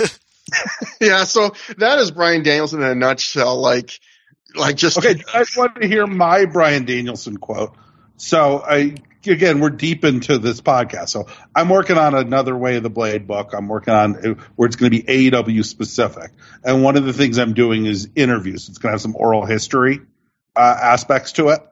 And I mentioned earlier, I have this Bryan Danielson thing for GQ, which may or may not run. But I additionally tagged on and got a bunch of quotes about some of his AEW matches, which are going to be in the Way of the Blade AEW book. So this is his quote from talking to me about 60-minute matches. We were talking about the Iron Man match with MJF. And he goes, I've learned so much as I've gotten older. Some of the early hour matches I did, they were just like, oh, I can go an hour, let's go an hour. And without having a real idea in my head about the chapters of the story within the match, right? And so creating the context of an hour-long match, creating beats within that match where there's inflection points where something happens that becomes an important part of the story, and then something else happens and that becomes an important part of the story. So as far as storytelling beats, I wasn't even thinking of those things in 2006. There was 1 month in 2006 where I think I did 3 60-minute matches, and none of them were put together in an intelligent way. Yeah, kind of matches what he said, back when he wrote this WWE book that I just quoted from. It's interesting because I get what he's saying, but I also don't think that people who watch these matches felt that they were wholly uninteresting either, you know? No, but I was watching this, and part of it, I think my rewatch of this now versus when I watched this in 2006 and wrote for the Death Valley Driver is colored a little bit by having this conversation with him, relatively recently about 60-minute matches. And I do not think this is even close to as good as the MJF match. Yeah, or probably the first Hangman Page match. I mean, I think Trevor knows, like, I love that MJF match. Like, I just loved it like crazy. And I really like that first Hangman Page. I think the first Hangman Page match might have been my favorite AEW match of 2021. So I definitely think he got better at this. Like, it's interesting to see. And so part of me while watching this, like, it was kind of colored by that. I was thinking, yeah, this has got a lot of really cool shit in it. But you're right, this is not a match that builds to things from the beginning to the end. It isn't really. They just do a bunch of stuff, and it's cool stuff.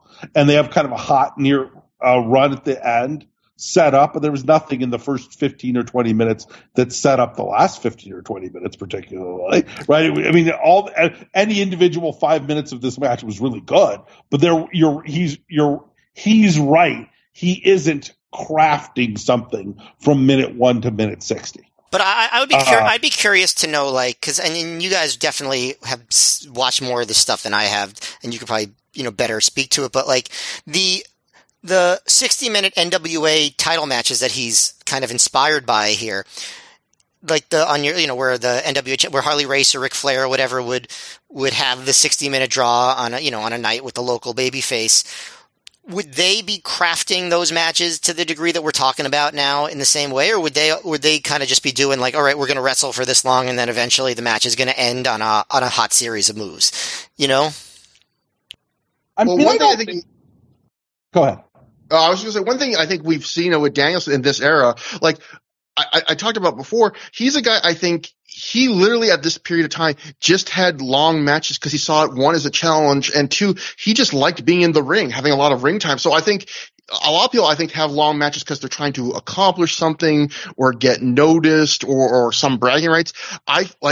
When he got the title of Danielson, they just started giving him like almost every title match was 30 minutes basically. And I feel like he just likes it. And I think the thing about Danielson, that you do see, and I think a lot of wrestlers have in the past did this, is I think there are a lot of matches you watch Danielson of this era, even though I think he's one of the greatest wrestlers of all time. I love his work, but there are a lot of matches of this era where you can see him, he's almost kind of just doing really fun stuff, but he's just dicking around for the first 5 or 10 minutes, and then he kind of finds something, and then he goes, oh, like, okay, that'll be the story of the match. Like, he's not coming, so like what Phil's saying about, stuff, busy work at first, like, it feels like a lot of his matches, I think, if you rewatch of this era, feel like Danielson kind of just playing around until he seizes on something that kind of catches his interest, and then he pushes the match in that direction. And to me, when you watch this match, the last 30 minutes feel like a match that kind of tells a story and is like, could have been a great match just on its own.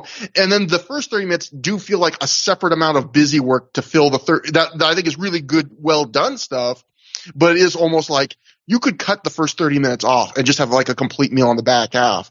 And so, it does feel like we're dicking around, we're killing time, and then, okay, now I'm going to start working on your knee. Now we're going to tell the story. Now we're going to go into the bigger stuff.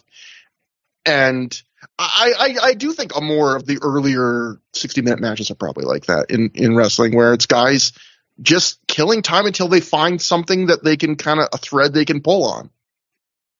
Yeah, and it's it's a lot more mat work and a lot more. I mean, it is slower paced, right, than this match. And I think that, that is something that, but, it's, you want to watch Terry Funk dick around for 15, 20 minutes, right? It's going to lead to something big at the end. But I mean, I don't have a lot of patience for super long matches anymore. Like, that was something, so this is, part of me is just like, for the most part, whereas I used to like really look in this era, you really look forward to trying to watch guys go this long. Now it's like, God, how long is this match? 28 minutes long? Jesus Christ, why is it 7 minutes long? And that's just kind of how that's how my tastes have changed. I have less tolerance for super long matches, even on rewatch. I mean, this is some cool shit in it. I was happy I watched it, but I don't I don't know if Joe and Danielson ever together had a really great match. There's been some good matches. But that was the ROH match. There's never if you're making a list of the greatest ROH matches that you guys have seen as you go through this, are these Joe Danielson matches? They're not up the super top tier. Well, I guess in my review, let me argue with 20 years ago Phil Schneider. These aren't as good as the Joe Punk matches. Oh, so say this match definitely was not as good as the Joe Punk matches. Danielson. Yeah, what am I talking about? Danielson and Joe have a match in October of 2004, Joe defending the title. It's about 40 minutes, maybe a little bit less. And that match is considered by a lot of people to be a top tier, ROH title match. I don't think that Trevor and I had it quite at that level, but a lot of people do. That's one of the matches that people talk about. And their 2006 stuff, I was so hyped for this match going live because I was so into that 2004 match. And so I enjoyed this live. I was really excited by the ending. I thought it was a great match, but I never thought it lived up to that one. So that would be the one. That would be the one Joe versus Danielson match where it's okay, this one kind of lived up to people's imaginations. Was the 2004 Philly? Yeah, it was Philly. Yeah, the Midnight Express reunion show. Oh, that was at the main event. I was at that show. For sure. Yeah, if I had time, I could dig up you probably reviewed that, I bet, because I bet you guys did a road report or something. I definitely at that one. I remember that was the one I remember the Midnight Express reunion stuff. And Trevor, I'm remembering right. You didn't have it at that top tier level either, right? If I remember when we wrapped up the year, and I don't think this is, I think we're pretty in consensus here. We consider that a great match that I think we would both agree to this day. That's easily the best match they ever had. But it was not. I think we would both rank the Punk Joe matches above that. Samoa Joe and Jay Briscoe in the cage above that. Even that crazy, Punk and Ace Steel tag brawl with the Prophecy above that. There was a bunch of stuff we liked more than it, but that was a really good year for Ring of Honor for the top end matches. Yeah. That's what I mean. I don't think it breaks a year end top 10 or a promotion top 50, even though these are arguably the two best wrestlers in ROH history. They just, for some reason, I don't think ever had that absolutely transcendent match against each other. I'd really like to see them have a match against each other now. I think that old Joe and old Danielson could do it in a way that young Joe and Danielson never did. Well, Danielson was talking about it a little bit at that press conference, but obviously, we'll see if and when he comes back from the injury. He name dropped Joe as one of the guys he would want to, one of the 5 or 6 names he name dropped was Joe. I was wow, that's the one that kind of sticks out. But yeah, and going to this period of 2006, this was one of the better years in Ring of Honor history. But one of the disappointing things I think is that Joe Danielson, if someone told you going in, well, they did basically tell us that you're getting a Joe Danielson feud where they're wrestling each other a bunch of times, because this is just the first of a few matches they're going to have, and you're getting another redo of the Homicide Carino feud, you'd be like, holy shit. And sadly, that's both of those missed the mark. And here, I would say this again. I think this match is low great. I don't think it. I agree with Phil. I think that's the perfect way to put that. It's not transcendent. It's certainly not. It does not live up to the fight of the century, the two best wrestlers in Ring of Honor history. You would hope for your expectations are the absolute ceiling, and it never reaches there. But that is the one thing that kind of makes this last third of the year kind of weird, where you got two things that look like absolute home runs. And they don't really get to, this might be the closest they get to a home run, actually. Am I crazy, Matt? You mean in the other 2006 matches they have? Yeah.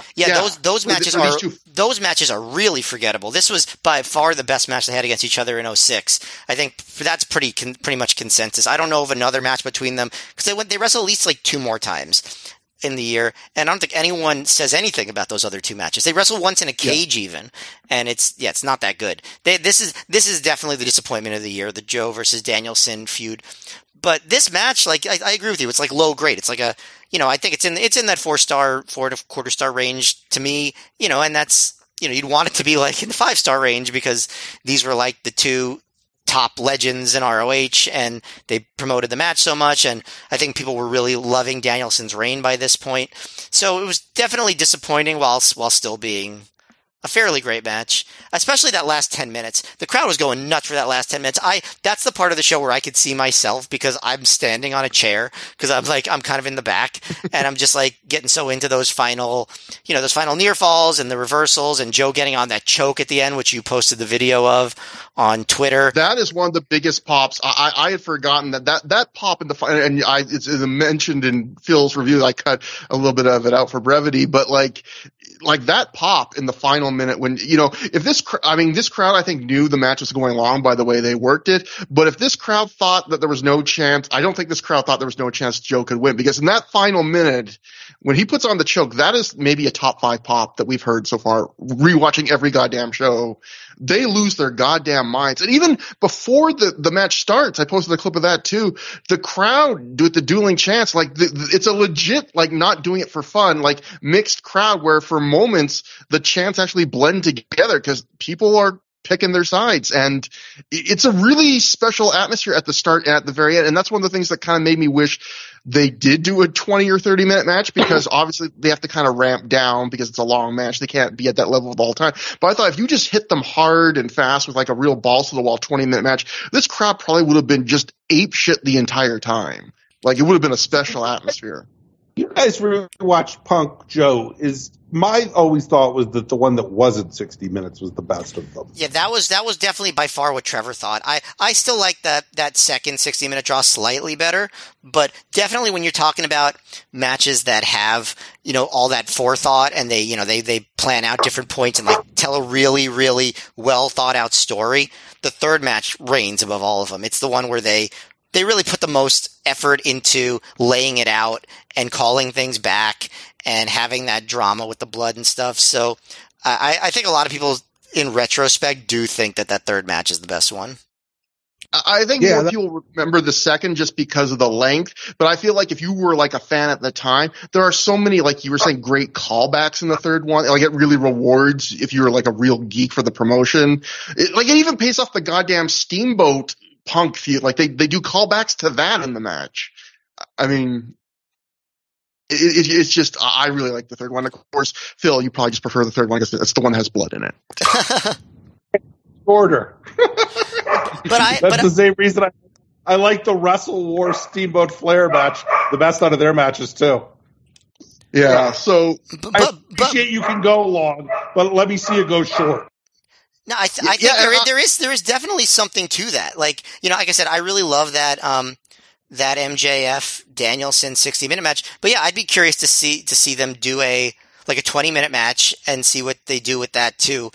As far as the Joe vs. Punk stuff, one thing I do want to just connect that to for this show. Do you remember, Trevor, that in Joe vs. Punk 2, there was one guy in the crowd that was like a very audible Samoa Joe fan that would just be like, "Come on, Joe, let's go, Joe."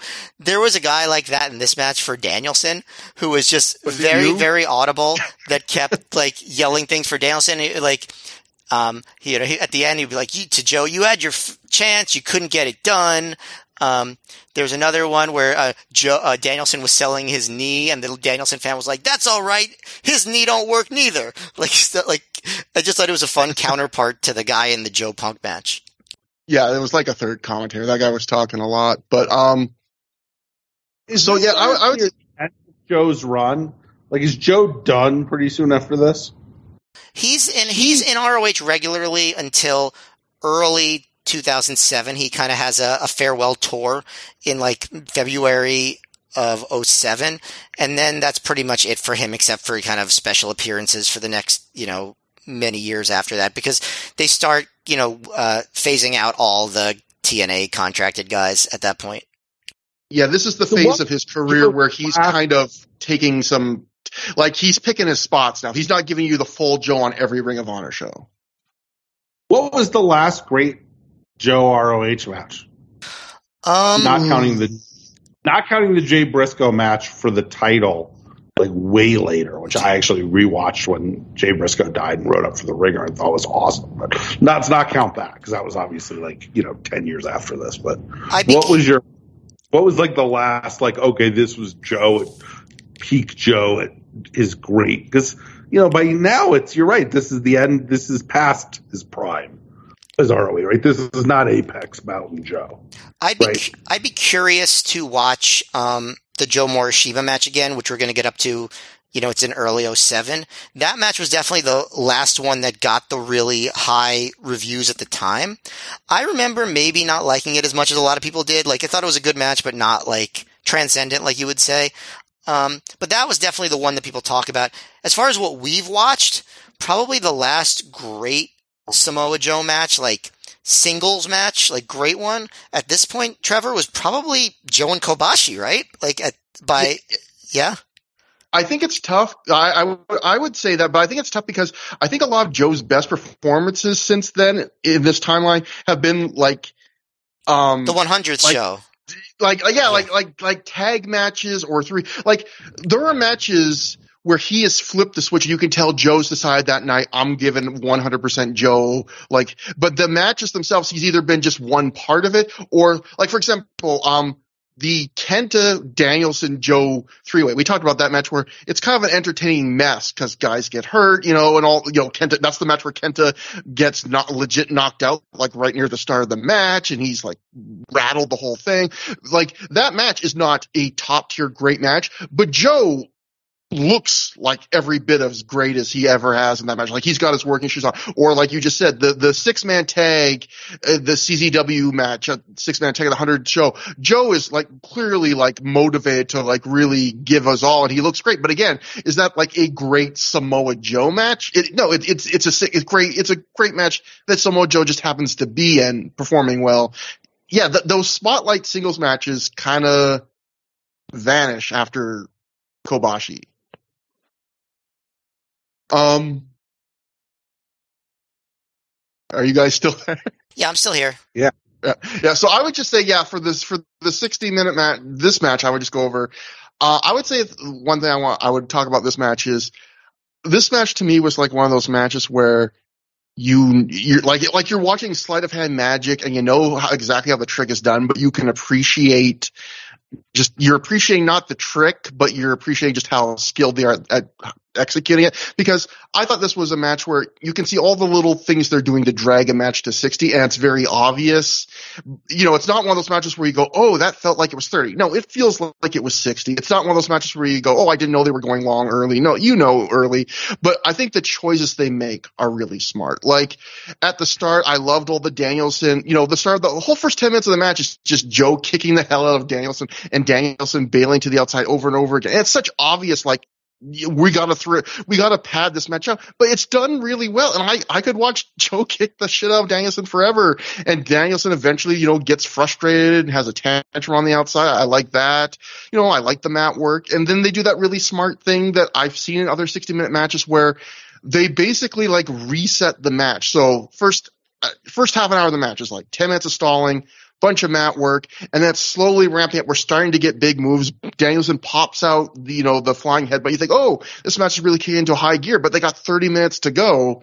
And then that's only when they start focusing on Joe's knee, which was been a story for months that Joe's knee was hurt. And it's only then that they work the knee. And what that allows them to do is basically slow the match back down again, because now Danielson can go back to the mat for 10 minutes and work over the knee because now the knee's hurt. And that chop block to the leg, that's exactly at the 30-minute mark. So obviously they at least plan that part. Like we're going to, kind of focus in at 30 minutes. Yeah, and that's why I said earlier, like the final 30 minutes could stand on their own. That you do not need the first 30 minutes. I enjoyed the first 30 minutes, but yeah, that is complete fluff to pad this match out to the 60-minute draw. But I think those final 15, 20 minutes are, fantastic. And yeah, I am of the opinion that most 60-minute matches would be better if they were shorter. And I think this is no different, possibly. I think on this given night with what these guys were doing, I could have edited this match down to like a 40-minute that maybe would have been better than their August match, if still not an absolute classic, that 2004 match. But I enjoyed this for what it was. I enjoyed this quite a bit. This was definitely better than Punk versus Daniels. Yeah. As a 60-minute match. So anyway, let me just scroll down through a million notes I wrote here that I am now going to ignore. One thing I also want to mention. I was disappointed. Normally I like Dave Prazak's commentary, but I was disappointed when Danielson threw up the peace sign and did the Regal stretch, like an obvious little tribute to Regal, which he was not doing all the time here. And Dave Prazak on commentary just calls it a modified STF, and luckily MSL on commentary catches it. He brings it up.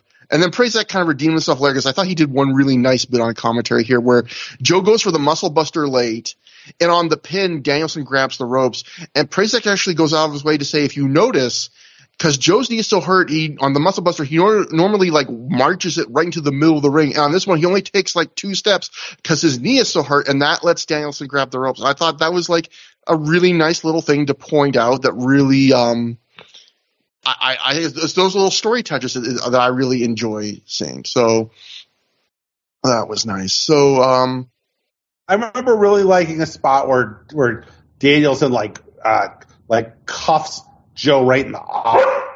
I thought that was really nasty. And Joe had a real black eye at the end of the match too. Yeah, you see Joe immediately start to play with the mouse that's immediately forming. He's realizing, fuck, he just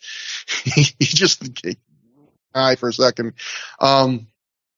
And there were a couple ugly spots in this match, a couple botches from guys that you normally don't expect. Danielson had a real hard time doing leg holds on Joe. He kept doing them, but they would, it's funny because Danielson got a figure 4 on Joe after Joe got a figure 4 on Danielson, and that Danielson fan was like, yours is better than his was to Danielson, but Joe's figure 4 was definitely better because Joe couldn't get his leg. I mean, Danielson could not get his leg over Joe's heel or his ankle. Yeah. So after the match, the crowd chants for 5 more minutes. Joe holds up 5 fingers, but a barely conscious Danielson rolls to the outside, grabs his title. He teases going 5 more minutes. He goes back inside the ring, even shakes Joe's hand, and then immediately leaves the ring. So very standard heel move, set up rematches.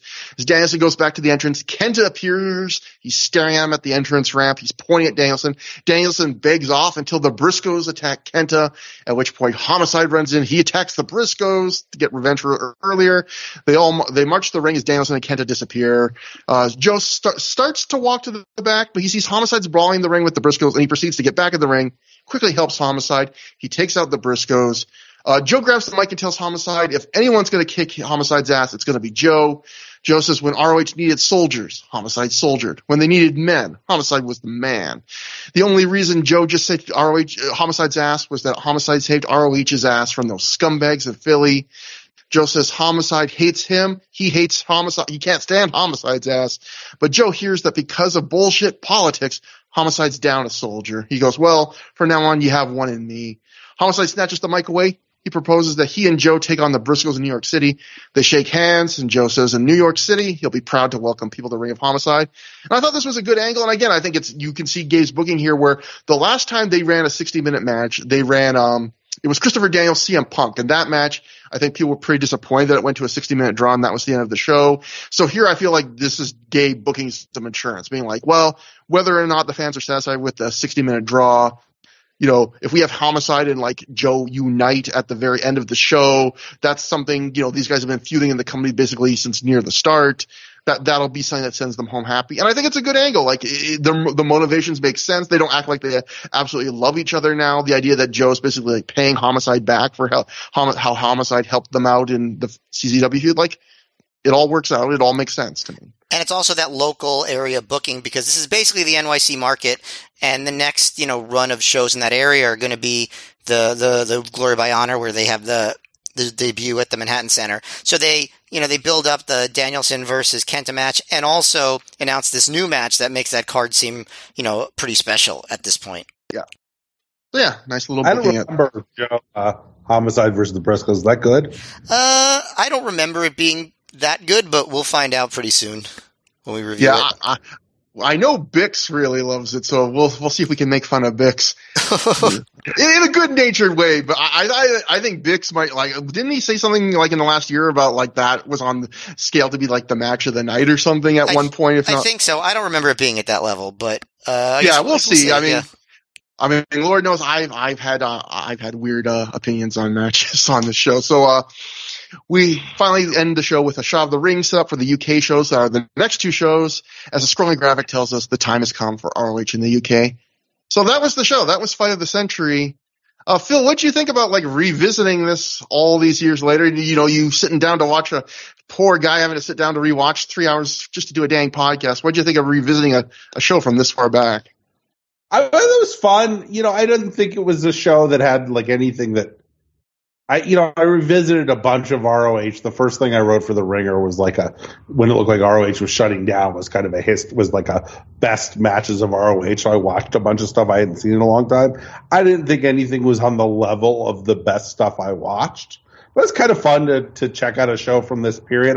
I mean, clearly from my review in 2006, I had been stepped away a little from 2006 ROH.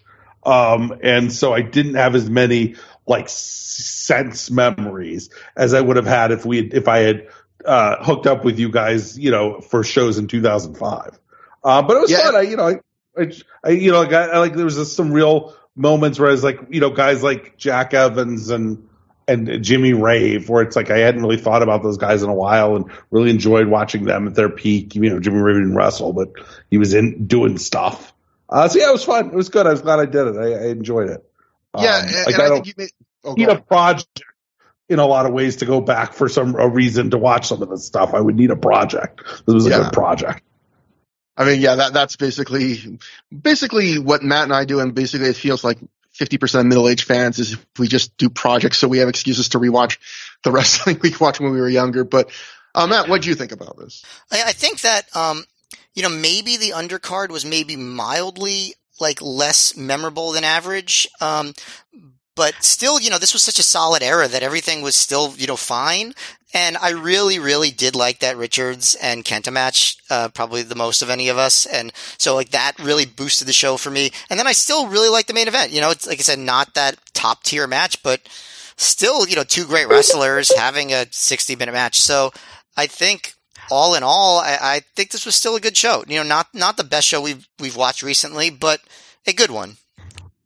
Yeah, and I was thinking when I was thinking about my thoughts on the show, I was thinking of both things that Phil and you, Matt, said. I was thinking about like the context really influences how much you enjoy something. Like Phil was saying, how at different points he liked stuff more than he thought because hey, he's just dropping in and visiting guys he maybe hasn't seen in this era for a while, and like.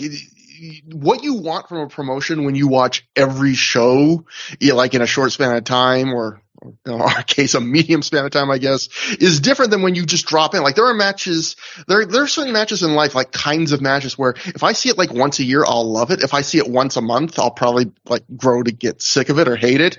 And like I was thinking what you were saying, Matt, earlier about how like expectations, like I came away like the Joe Danielson match was better than I remembered it. So I was pretty happy about ending the show with that. And the Kenta Richards match, I'm hard on it probably because I remembered it being better than it was. So, my real thoughts if I rewatch these matches again, like 5 months from now might be different. But the show I saw in the time of my life I saw it, I thought it was a pretty good show. I agree that there was nothing here that's going to be like a match of the year list, but I think it's a very good 60-minute match. Well, we will see worse 60-minute matches, and we have seen worse 60-minute matches on this show.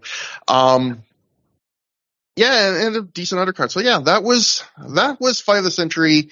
So now, Phil, we end with the point. 60-minute matches did ROH run after this?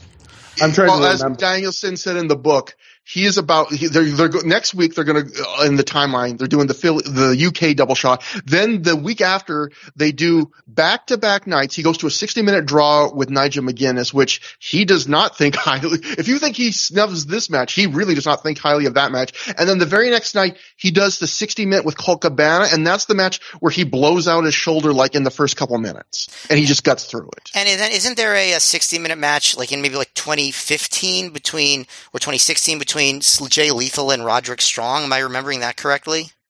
And isn't there also one with like Aries and Tyler Black? Yeah, I think so. And there might even be a tag team one at some point. Yikes. Yeah. Good luck with Aries, Tyler Black in 3 years. We're never going to make it to that. If we ever get to that, But Phil, I plugged some stuff up top, but what do you? I mean, I thought I had sorted out your plugs, but I did not realize you were working. I thought last year you were working on a Dustin Rhodes book, that you're working on an AEW book. You're possibly got something. You're working for GQ. I mean, Jesus, what do you have to plug, man? You've got for GQ. So much going. GQ has not published anything I've written for them yet, so who knows? I have wrote. But I guess technically, I did have a thing for GQ, which may come out or may not come out, and the Ringer column is defunct, sadly. I'm doing that on Patreon, doing some stuff with so you can if you check my Twitter, I still put that column out every week, even though it's not on as big a platform on Patreon, but you can read it for free. And we're still working on a Dustin Rhodes book. That's that'll come out at some point. And then we're doing that AWROH, AWA the Blade thing. AWA the Blade thing, I'm hoping will come out, in the, fall.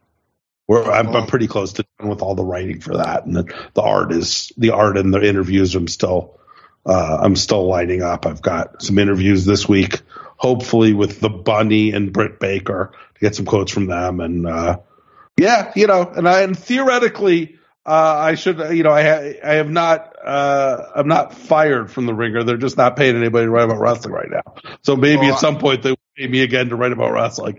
So keep your eyes peeled. But if you can follow me on Twitter, Blue Sky, and I guess Threads, and I will have what I'm up to. That. I was going to say, trust me, I relate to being in another realm with a wrestling website, not knowing if you're still employed with them or not. So if you want to get in contact with us at Through the Years, as always, throughtheyears@gmail.com, THROH for through, at Trevor Dame on Twitter, at Mayor MGF on Twitter. Next time on the show, we'll be covering one of the huge ones.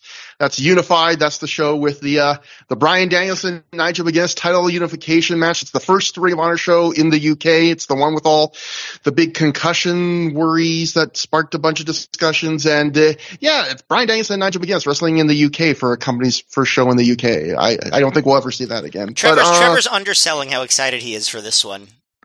Yeah, I am. I will be pumped. And again, we might have a guest for that one that I'm really pumped from, that might just have some opening thoughts. And it should be a fun time. And again, thank you so much, Phil, for doing the show. For people like, we talked about this with the Death Valley Driver stuff when Dean died, but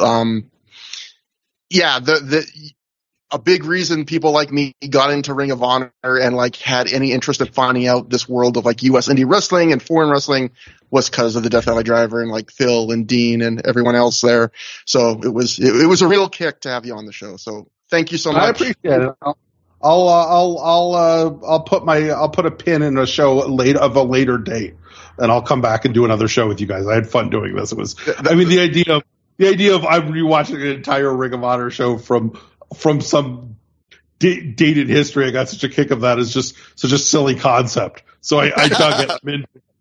I'll come back if you guys will have me. Oh, absolutely. This was so much fun. A lot of fun. Yeah, some people would devote way too much of their 30s to doing this, but absolutely. So thank you everyone for listening. Until next time, have a good time. Have a great time.